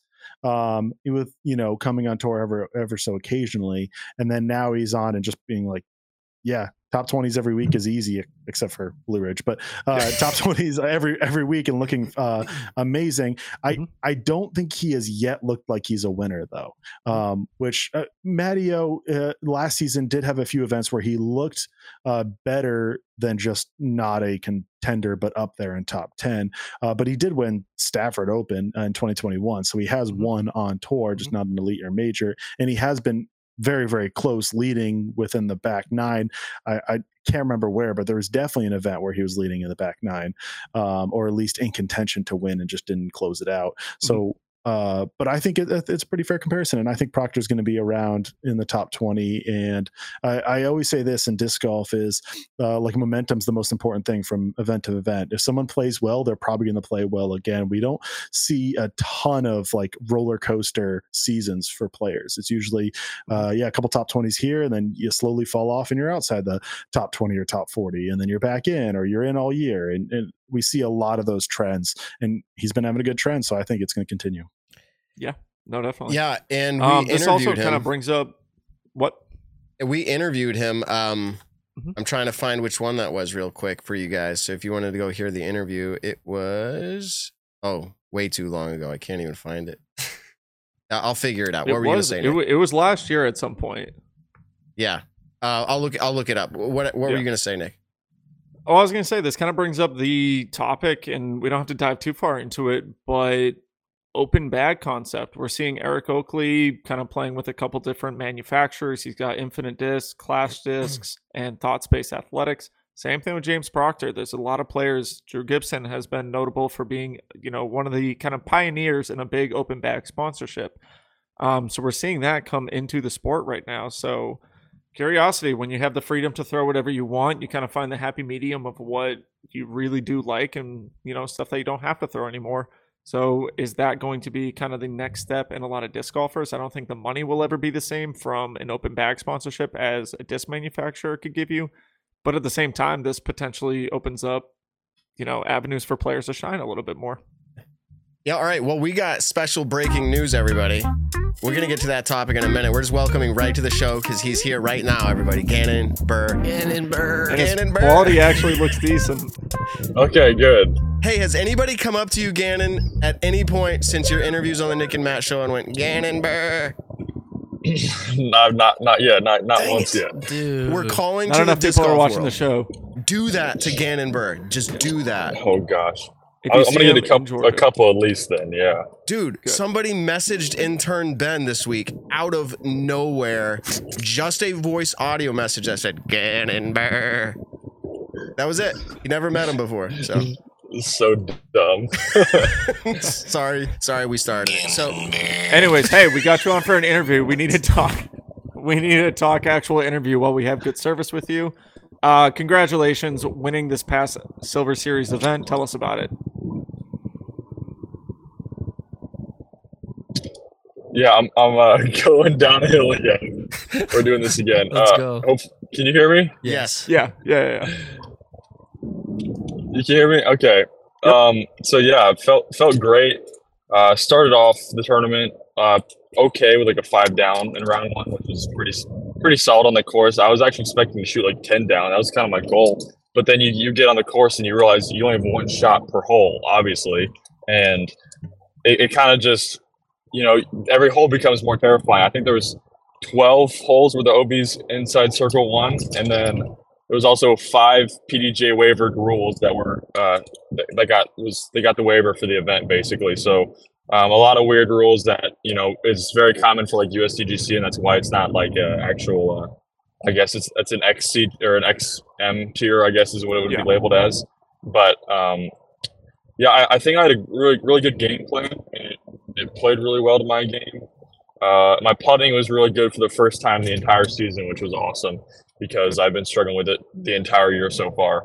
Obviously, like I do have like really high standards of putting, but like I'd kind of been finishing in like 20th to like 40th place strokes gained putting. And I lost Music City by 2 strokes, and I missed 9 circle 1 putts. Mm-hmm. So I've been throwing the disc better than I have my whole life. I checked at least the stats for last weekend, and I was number 1 in tee to green, strokes gained tee to green, number 1 in circle 1 and circle 2 in regulation, first in birdie rate, and then I was second in putting. So everything worked together. The only thing that kind of held me back this last weekend was my OB rate. It's almost impossible to not throw OB out there, and I had 14 OBs for the weekend. But luckily, the other stats kind of made up for it. Some ranking systems have you number 1 in the world. Have you seen that? And what do you think about it? Yeah, that's. I guess we'll just go off what it says. That's like what I've been working for my whole life, was to be, I guess, number 1 in the world. But I'd still put Calvin number 1 myself. I think a lot of people would too. Obviously, the UDisc rankings it's based off the dominance index. So I guess they're more of like power rankings based on like week to week. So with my, when winning Austin, my 3rd place at Music City, and then winning this with a pretty big field was pretty big for me. So, 3, I got 3 out of my last 4 have been podiums or wins. So that feels good at least. But I'd say I'd be content with sitting number 2 or number 3. I'd be just fine with. If you win at WR Jackson, the Champions Cup, would you put yourself as number 1? Not power rankings. Would you put yourself as number 1 if you win that? I'd say it depends where Calvin finishes. If Calvin gets like top 5, probably not. Champions Cup is a tournament I'm like really trying to put my whole game, whole mind, whole body into, just because I want to win that at that course so bad, because it's my favorite course in the world. And last year I was able to get a top 5 there, so I feel pretty comfortable there. I guess I'm a little nervous in the woods because we haven't had really thick woods too much this year. So that's always a little nerve-wracking. As always, I just need to make sure my confidence is up. I score a lot better in open courses compared to wooded courses, but if my throwing is on, I feel really good in the woods. Awesome. Tell us a little bit really quick. You had mentioned that the course that you just previously played on had a bunch of waiver signs so that certain holes could mesh a certain way. From what I've heard, there was stroke and distance on hole 18, which is something that we don't see too much often right now. Tell us a little bit about the course. Did you like it for how it was? Would you have wanted to see things different? Just talk to us about the course since you were actually there. Yeah. I still. Yes. He's going down a hill, but we can hear him. Yeah. Oh, nope, we lost him. Gannon, Burr, come back. Oh, nope, we got him. Yeah, probably give me like 1 second. No, you're good. You're good. No, I think we got you. Can you hear us? Okay. I think I'm going back to the hill. We're giving you a second. For sure. Someone said they thought Gannon might be asleep after their long hike today. I don't know what this hike was, but I don't know. Maybe they were on a long hike. Oh, that's Rozak. Yeah. They're buddies. What's up, Rozak? Also, I'll go ahead, I'll say that, I can't predict exactly how the rankings will turn out week to week. It'll depend after it's calculated. But if Gannon wins Champions Cup, I am pretty confident he'll be number 1 in the Statmando official rankings as well. Ooh. But I mean, the same goes to say for Ricky, or if Calvin wins, he obviously will stay number 1. But any of those will get it. So it'll be really interesting. I think if one of those 3, we'll see some movement. All right, Gannon's got good service again. It's weird, Gannon, but we can act. Oh, now it's going red again. We'll see what happens. We can see what his service is. Gannon, can you hear us? Hello? Yes, hello. I can hear you guys. I've heard everything so far. Okay, great.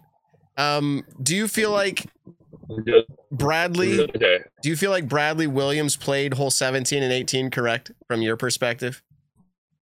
He obviously, Gannon's dropping in and out here. Yeah. Oh, come on. No, this is awful. This is awful, but if you get one more good bar service, if you're going up the hill again, we'll catch one more question with you. Up the hill. This is becoming a staple now. of the Nick and Matt show. Wait. I think. Yeah. I think Bradley played incorrect. Probably should have for 17. I would have done for sure. And then feedback on. Okay, it's not. It's so I love how it works when he says it's not working. I know. We hear it's not working, but everything else was patchy. This is unfortunate. I do not want to cut you loose if we got one more of those questions in there, because that was an interesting one. I'd love to hear. But it is staying in red bars for you. You must have like what, 1 bar of service? I have 2 bars right 2 now. bars. All right. 2 bars. Go ahead and it try looks to a answer little the question. Go We're in ahead. orange. We're in Give us- orange. Yeah. Go, No. go, go. Go, Gannon, go. Okay. Bradley's gone for it. I was surprised he landed up on 18. 18 is not a good hole. The OB rule is super weird. Okay, this is what I heard. Bradley should have gone for it. He missed the putt on 18, and 18's a really stupid hole. That's more or less what I Don't heard. quote me on that, but I think that's moral. It's a of the bad story. hole. Very bad hole. So we did get Gannon for a little bit there. I think terrible that is disc what golf it hole. is. Terrible disc golf hole. I mean, He said terrible disc golf hole.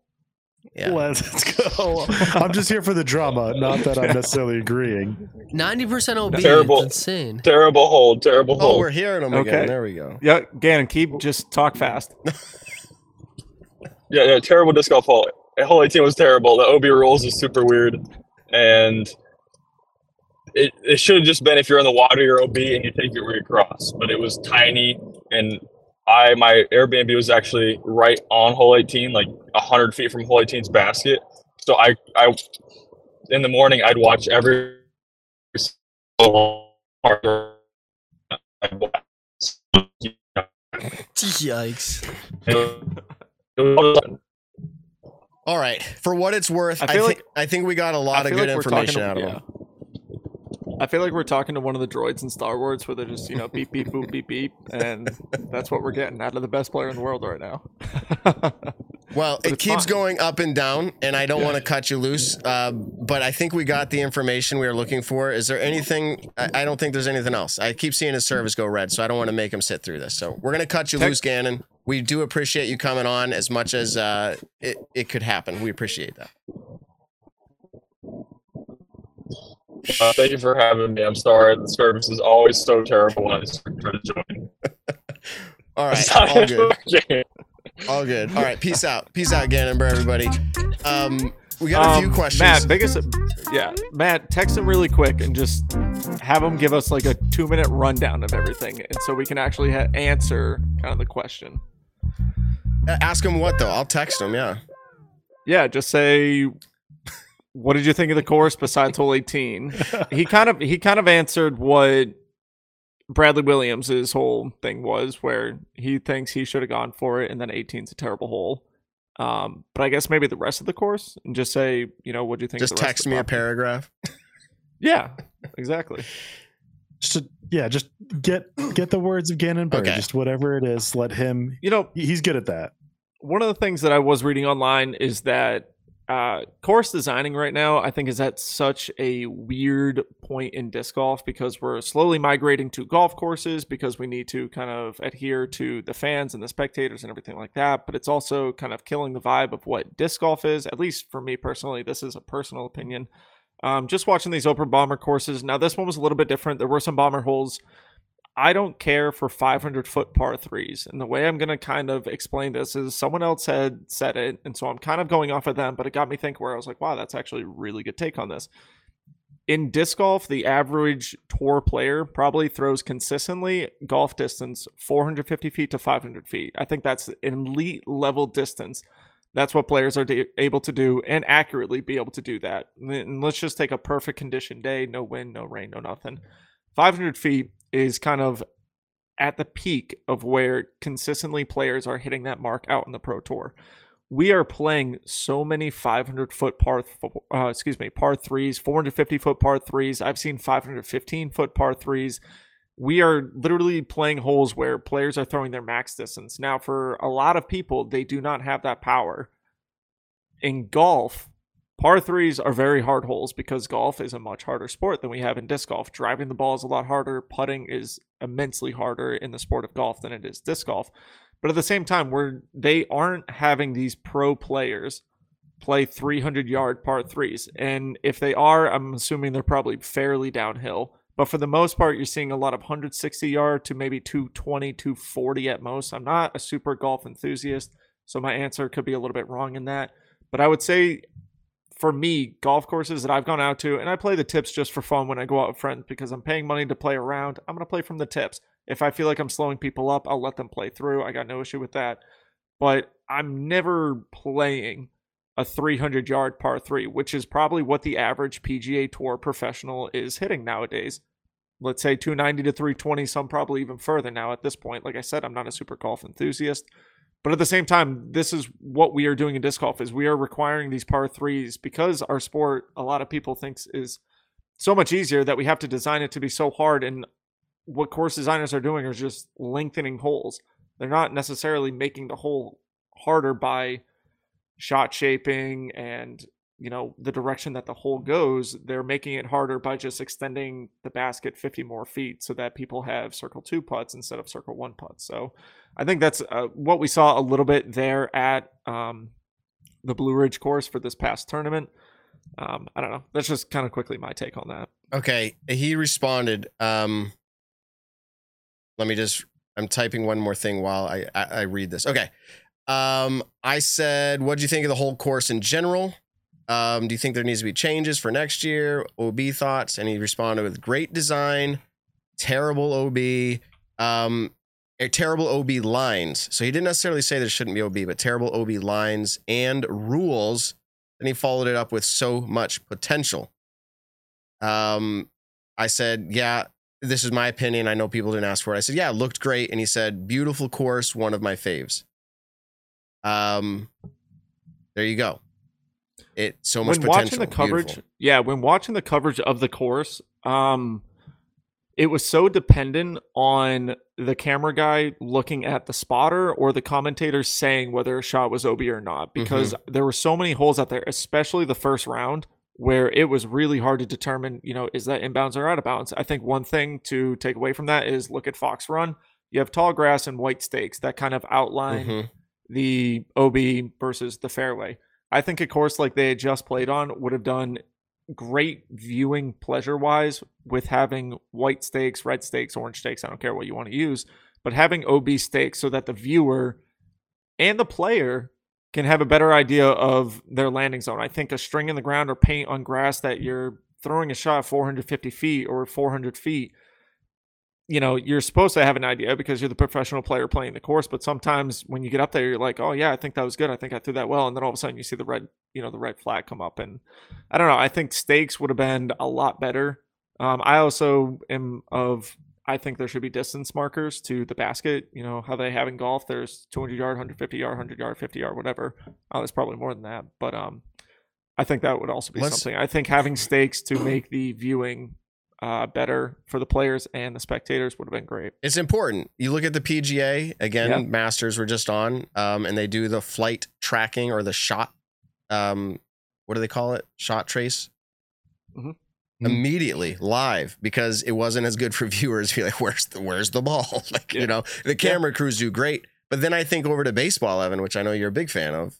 Like, now you can see if it's a strike or not. And I know the ump still has to call it. But like, you can see it as a viewer, what feels like immediately, like, yes, ball, strike, whatever.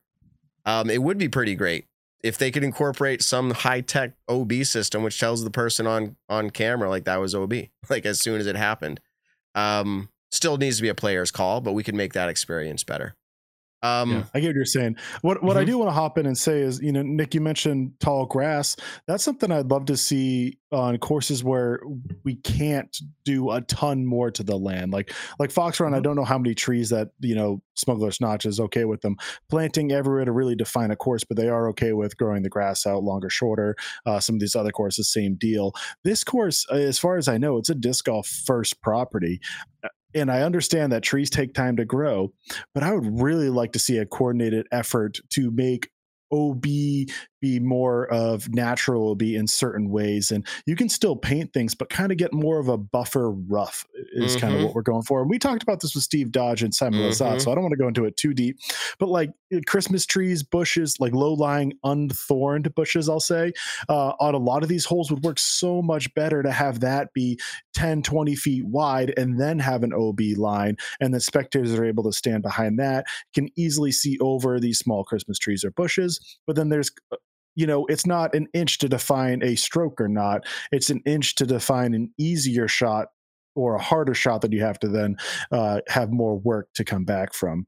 But the course did have a lot of other good challenging aspects to it. I mean, the creek, that's natural to be, that's still painted lines, and the painted line was a good chunk off the creek. I kind of wish it was a little bit closer, but I'm not going to argue that point. The creek played a fantastic role throughout both courses. It created some very beautiful holes, but also good, tough OB with it. They also had some other holes where they I think it's hole 14. They mentioned it was similar to hole 1 at USDGC, except a lot longer and a lot more downhill. But the idea was the same, where they had a cut up tree in the form of logs protecting the green, so that way you really had to get your disc to fly over this barrier, but then slow down and have the speed control to stop on the green. You couldn't roll it onto it, you couldn't have it land short and slide up to it. It blocked that, and I thought that was a fantastic move that they did, and that's a really simple move. I would love to see even more like that, where they can have more, let's say, downed trees in plant spots, or again, trees and bushes. There's so much more they can do that with that. This isn't Winthrop. They own the property here. Mhm. I want to see them eventually go all out. I understand everything's money. I'm not going to get too picky within the next year, but this place is beautiful. I see the potential here. I think 5 years, like, this is going to be one of the best stops if they put in the effort and things like that, and don't just accept that painted lines are okay because USDGC has painted lines. It's one of the best events of the year, so it is okay. No, it is not the end goal. Okay, we make it work at USDGC. I want to see us go even better and better and better. And when disc golf owns a property, I want to see them go all out for disc golf first. I can get behind that. And by the way, we dropped Nick somehow, so it's just you and me, Evan. But I'm not sure where he went or what's up. But we're gonna hold on to this. So yeah, interesting. We could talk about that a lot more, but I'm gonna let your comments ride there. I think those were great. I asked Gannon a few other questions. I said directly, granted, not face to face in audio, but I said, "Are you staying with Prodigy for 2023?" And then I said, "This is live." I wanted to be clear. And he said, and this isn't, I take this for what it is. Here's your soundbite. "Working on an agreement should be done soon." Now, very strategic. I said, "Are you staying with Prodigy for 2023?" And he said, "Working on an agreement should be done soon." So that is zero clue, staying or going. So now what are your percentages? Is he staying or going based off of that response, Evan? Wait, can you hear me? Yes. Yes, Yes, you're we back. can. Okay, dude, I literally was showing up on my screen. Like, I cut out for a second, but then I was back. I was listening to Evan talk, and I was just like, dude, I agree, but I'm curious how much money Winthrop has cost us over the years. And I'm You're like, just talking and to then Matt yourself. just cut me off, and I'm like, just typical Matt, just cut me off once again. I'm just funny. kidding. Anyways, it was funny when Matt was like, Nick's not here. So anyways, you were just saying something about a text message? Oh, yeah. Is that- I asked him if he was Oh. with Prodigy. Again, take this for what it's worth. But I said, "Are you staying with Prodigy for 2023?" And he said, "Working on an agreement. It should be done soon." So that is neither one way or another. But I'm going to tell you right now, my numbers were going up. My numbers have now gone down drastically. If I was up to 70% that he was staying, I am now dropping that down to 40%. It's way down. I think he's leaving though. That's based off of that Really? response. Based off of that response I just got. I figured when you heard the word agreement, like they're working on an agreement, that could have been like, hey, finish out the year True. and we'll give you Dang it. $100,000 I have no more. idea. Something 50-50. like that, you know? Maybe. You just convinced Yeah. me that way too. I don't know. Yeah, I don't know. I think I agree with Nick here. I think I don't want to say my number raises because I already felt like I was pretty high. I think it was about 70% that he stays with Prodigy Mhm. for the rest of the year. I think I'll stick with 70%, but I really think it's over 50% that he will stay with Prodigy for the rest of the year. This does sound, it seems like it'll be an agreement to ride out this year. Wow. I would be surprised if it's multi-year. All though. right. So then Or I if it should goes just stay past with the my season. take. You both convinced me to come back. I just jumped off the cliff. I said, he's no, out You're of here. easily influenced. Stand Yeah, Stand your ground. You believe what you believe. Dang. exactly. He's staying. Dang. I think he's staying. Yeah. You're right. I just read into that one way or the other, but I feel like working But on an I- agreement should be done The soon. word agreement, see that was a why. smart word by him. Yeah, which one? A+ to to Gannon for that worded text message. That makes us think we're talking about him still. We don't know what's happening, and it makes his lawyers happy, I would assume. I'm not a lawyer, so I don't know what makes lawyers happy. But funny. Daniel, what makes lawyers happy? Okay. Money and winning. Okay. Here's the other question I asked him. Because I was like, might as well just keep going. He's got service the text all day. How was the Zeus you were throwing? I said, did it find a spot in your bag? You didn't use my style. No, he did. He did. It was too confusing, Evan. You even confused yourself. Yeah. And he said, ha, ha, haga. I think he meant ha, ha, ha. But a typo. Ha, ha, ha.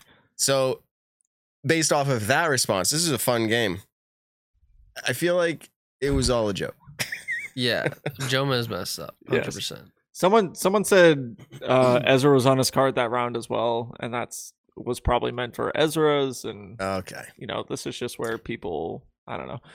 I did kind of notice this, but someone had said it online that the commentators were very keen on saying, "Oh, that's a 12-speed, or that's probably a 9-speed, or a 7-speed driver." I think we're getting to the point in live commentary where disc manufacturers aren't going to get the free advertisement by saying, oh, that's a, T-Bird 3, or that's Ricky's Felon, or something like that. I think we're slowly going to get to that point to where we're not going to really know what discs people are throwing. It's just, hey, that's a 9-speed disc, or that's an overstable fairway driver, potentially. I'm going to ask this question, and I'm phrasing this as an open discussion. I noticed it with Brian Earhart and Nate Perkins, but there's also Juliana Korver on the call in the morning. And I thought they did a phenomenal job. I stand behind them 100%. But I'm here for takes to think about where things are going. If let's say Innova sponsored player throws, a 9-speed overstable fairway, Brian Earhart, paid by Discraft, and Nate Perkins, who just went over to Clash. He went to Clash. Thank you. I believe so. Yeah, he just went to Clash. Why would they want to say an Innova sponsored disc unless Innova is paying them? I don't know if it's a Disc Golf Pro Tour / Disc Golf Network choice, or if it's a commentator choice, where let's think of someone like Ian Anderson, who, as far as I know, I don't think he's paid by any manufacturer. I know other manufacturers have sponsored Central Coast in the past. But right now, when he goes to do a Disc Golf Network thing, he loves saying the disc. He's going to ask them ahead of time. If he loves saying any disc. If Ian starts saying it's a 9-speed, I will then think it's a Disc Golf Network choice. But I would assume at this stage, Ian is still going to learn the disc and say the exact disc name. But I wouldn't be surprised again if it was anyone else besides you saying Ian learning the disc. I would say, yeah, I think that's great, but I've never heard someone call out the wrong disc so many times. I'm not getting into that. Yeah, no, I like Ian and all, and anyways, but I think he's wrong. So reason I kind of bring this up as well is I think when the Zone OS was first coming out with Discraft, Brian Earhart was talking about it in the press release, I think with Paul, and people were kind of up in arms talking about how Brian is supposed to be a non-biased commentator or interviewer, and he's bringing up kind of pushing Discraft, and so people are like, oh, yada, yada, yada. So I wonder if that's one of the reasons why maybe the Disc Golf Pro Tour or the Disc Golf Network had said, hey, just try to say 9-speed or 12-speed. Just curious. I know a lot of people in the chat right now are saying that they noticed that as well. So definitely something that be kind of looking forward to, especially this week in Georgia. Yeah, I personally would love to have even the 9-speed, 10-speed, 12-speed, 4-speed. Like, I'd rather hear a putter or a mid-range or a driver, a high-speed driver, large rim driver, like, as opposed to even the numbers, because the numbers, as Simon has said, he said this for years. He said this in one of our first interviews with him years ago. Like, what does it actually mean? Because everyone has something different. So just tell us, like, hey, this is their go-to driver for long turnover shots or something. Like, give us more description in that way. I like that. Not to cut it off, but we're getting close to the end, and I did ask him one other question about the course, and I said, do you think the pars were good? Just to tie up the course conversation. And he said, yes, I think it was a solid course, but some tune-ups, and it could be elite. The whole property has 3 courses, and the FPO combined with MPO courses could be so cool. let me see. He said, beautiful course, so much potential. One of my favorites. That's the way he's describing this. This property, our visual eye test says that it looks amazing. We'll see if they take any feedback and change. The course designer, Duval, I don't know how receptive he is to outside critique. I'm sure he has a team that he works with, but I don't think we've seen a lot change with USDGC over the years because of people's critiques. So we'll see. Interesting. That was Gannon Burr's interview, both via text and live. Yeah. I have one more thing. Yeah, and then we got to do picks. Wrap up with the course. Yep. Okay. The last thing I want to say about the course is I thought they had some holes where they used a phenomenal I'm going to say basket placement as a whole. Some people did not like it, but I did like the rocks around the green forcing you to go to one side or the other. Hole 1 for MPO did a great job, where I thought the left side was bad because it was harder to make a putt, where the right side was better. Of course, there's a lot of OB with it too, and yeah, I have some grievances there, but that's not the point. But I did think that was great. There was one, FPO hole on the Boulders course where you came up to it and the whole front side was open, but the back side was higher than the basket. I don't know how to, it was almost like a cave, but not open like a cave. Hopefully that makes sense. That sounds like it makes no sense. I'm sorry. They did a great job with that. I thought that was fantastic. They had some elevated baskets that I thought worked really well. The first hole in the FPO course I thought was really good, because if you landed on kind of the ideal landing zone in the circle on this hard par 3, you had I would say a normal elevated putt, because you were on a little bit of an elevated ground. But if you went past it, you went down a hill, and the basket was elevated on that lower ground. So it played much harder if you went too far. I thought things like that are fantastic, but I did think there was a few other holes where it was just a little bit too high, in my opinion. I think hole 16 on the MPO course, it looks odd to me. It's a totally different putt, and I don't think it's a good thing. The baskets aren't meant to catch 10 feet higher than you are. And this is an elite level course. I'm not going to complain about it for elite level, but in general, elevated baskets without any way to grab them for a person who's shorter than 6 feet is not a good basket placement. I am tall and have long arms. It's not a complaint for me, but a complaint for other people. So when you see it on elite courses like this, it trickles down. You see your local courses want to do it to mimic these elite courses. And I play numerous courses where you get up to a basket and you're like, hey, I can grab my disc out just barely. But I know if a group of kids were playing by themselves, how are they going to get the disc out? They have to go find a stick around. If people who are under 5'5", which there's a lot of them who play disc golf, a lot of humans are not 6 feet tall. I understand that. So we need to think about all the people who play disc golf, and remember that elite courses do show other courses what they want to be like. And I think that's something where we can strive to have technical greens in other ways, which this course absolutely did. It's not like they weren't able to do that. And again, they own the property, so they can do a lot of things to make these greens tricky in other ways. Now, are you of favor, let's say, take hole 2 at Meadowbrook. It is an elevated basket. There's a pyramid going up to it. It's at a good happy medium to where it's not insanely elevated like we've seen in years past at different tournaments across the world. But it's also not just a pole in the ground and a super high elevated basket. That basket play is not my favorite, but it's not what I'm complaining about, because yes, you can go up and grab it. So as long as you can go up and reach the disc. Okay. I want to drive the tractor though, and while someone's throwing the hole, like the basket's just moving up. Okay, golf cart guy. Are we here yet? To wrap it up, one more thing I want to say. There's some course somewhere. I've just seen pictures of it posted in random places where it's like a 20-foot high basket and they have a spiral ladder going up to it. So you can technically walk up and grab it out. I'm never, ever playing that course in my life. If I accidentally start playing that course, I think I'll probably just walk off. And it's hole 12 or something. And then I'll read the review. Well, at least you got 9 holes. Yeah. At least you got 9 holes. Infamous disc golf reviewer. Oh. If you live in Massachusetts, make sure you look for your course has been reviewed. Yeah, and it's probably pretty nasty. Let's just say. I don't think it's nasty. let me say this. I want the best for every course ever, and I think sometimes you need a little, pinch in the side to get your course as best as possible. I say it how it is. UDisc reviews a lot of times can be like Google reviews. You play it, you didn't die, so you put 5 stars and you move on. So I like to say it how it is, and I don't want to be rude, but I understand I can come off pretty harsh a lot of the times. Bro, I just do what you do on UDisc here on the Nick and Matt show. Like, it's just like you do it on typing for reviews. I just have a podcast. All right, can I just read a quick Evan Kearns review?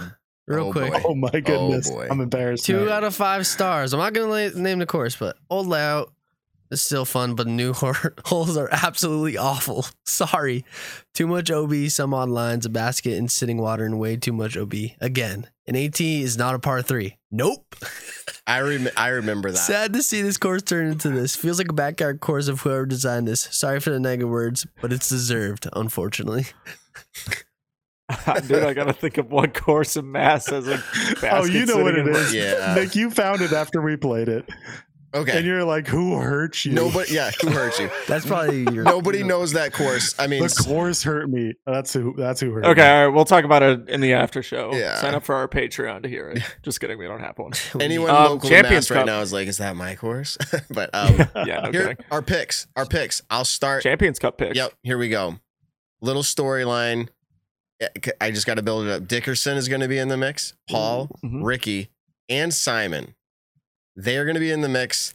I feel like And Gannon. Dickerson may take second. Paul's going to be pushing either first or third, but Calvin's going to take it down first place. FPO, it's going to be the same thing as last year. Before I move on from MPO, there's going to be somebody in the first 3 rounds that's an outlier that you wouldn't have expected to be there. Okay. I'm getting really detailed here. Calvin wins it. FPO, it's going to be the same thing. Paige, Kristen are going to be the contenders. I can't do the rest of the storyline there. I'd love to see Valerie Mandahano back this week.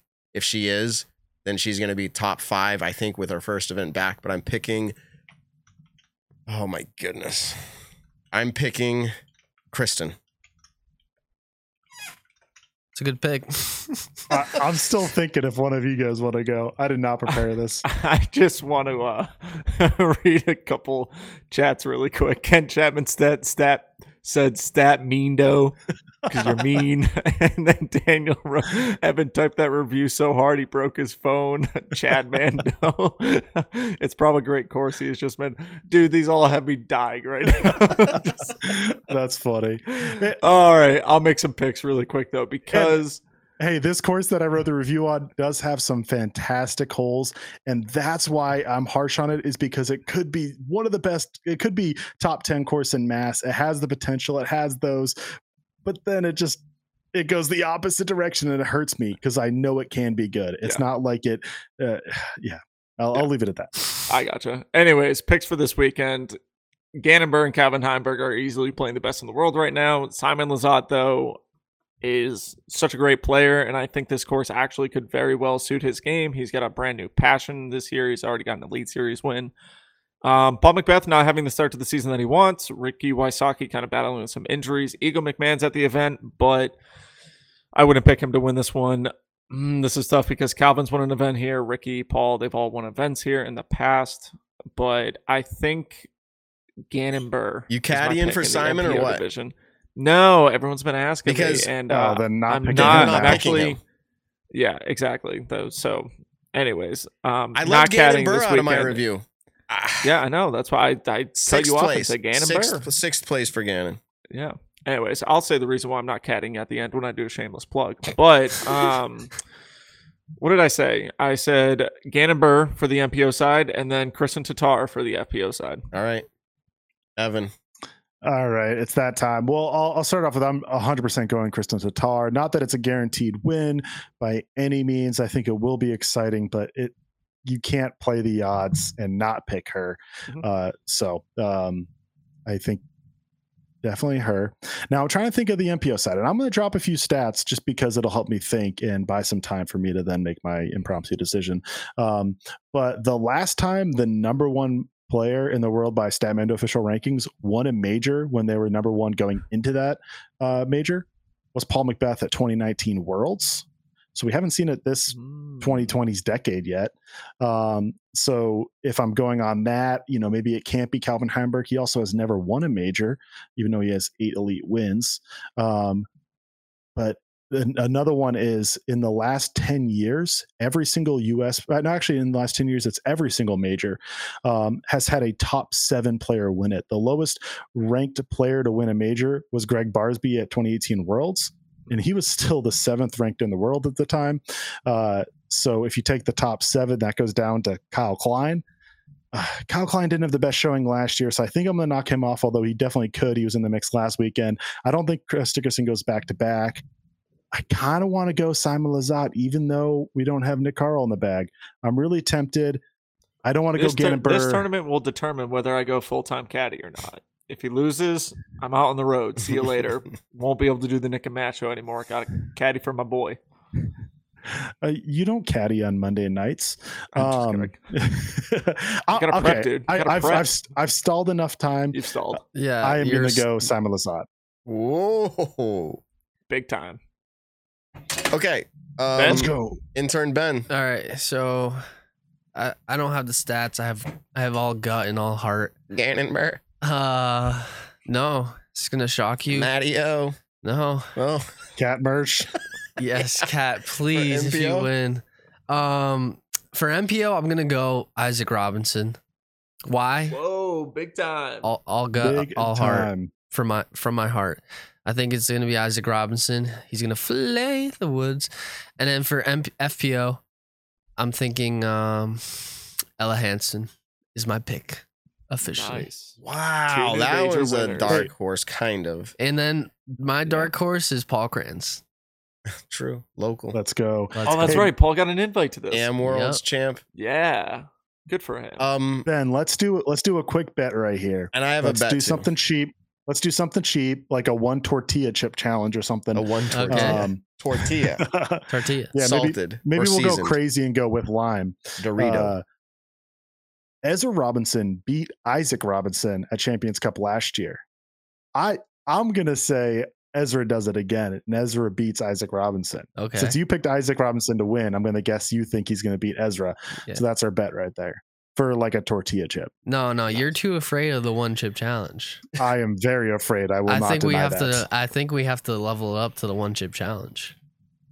Yeah, the one I'll go Doritos like nacho fire The or like spicy, the yeah. blue taquitos.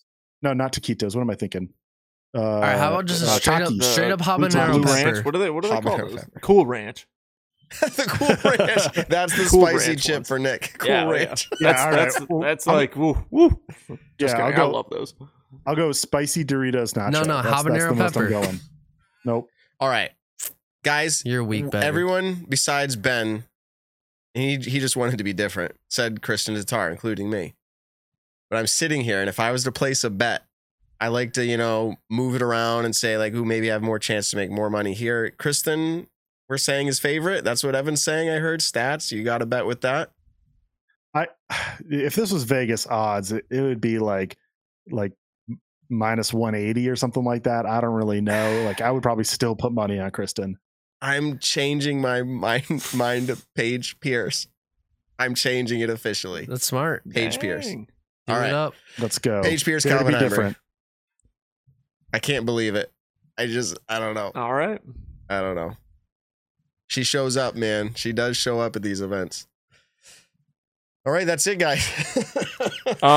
We had a show. Yeah. You ready? I'm going to close it shameless out, plug Nick? why I'm not going to be caddying for Yeah. Simon is because Yeah. I am hosting a 2-disc challenge in Virginia Beach. So if you guys are in the area, check it out in disc golf scene. Look up Nick Carl. It is $45 to enter it. You get 2 discs and you get a clinic as well with it. We're going to play a really fun course out there.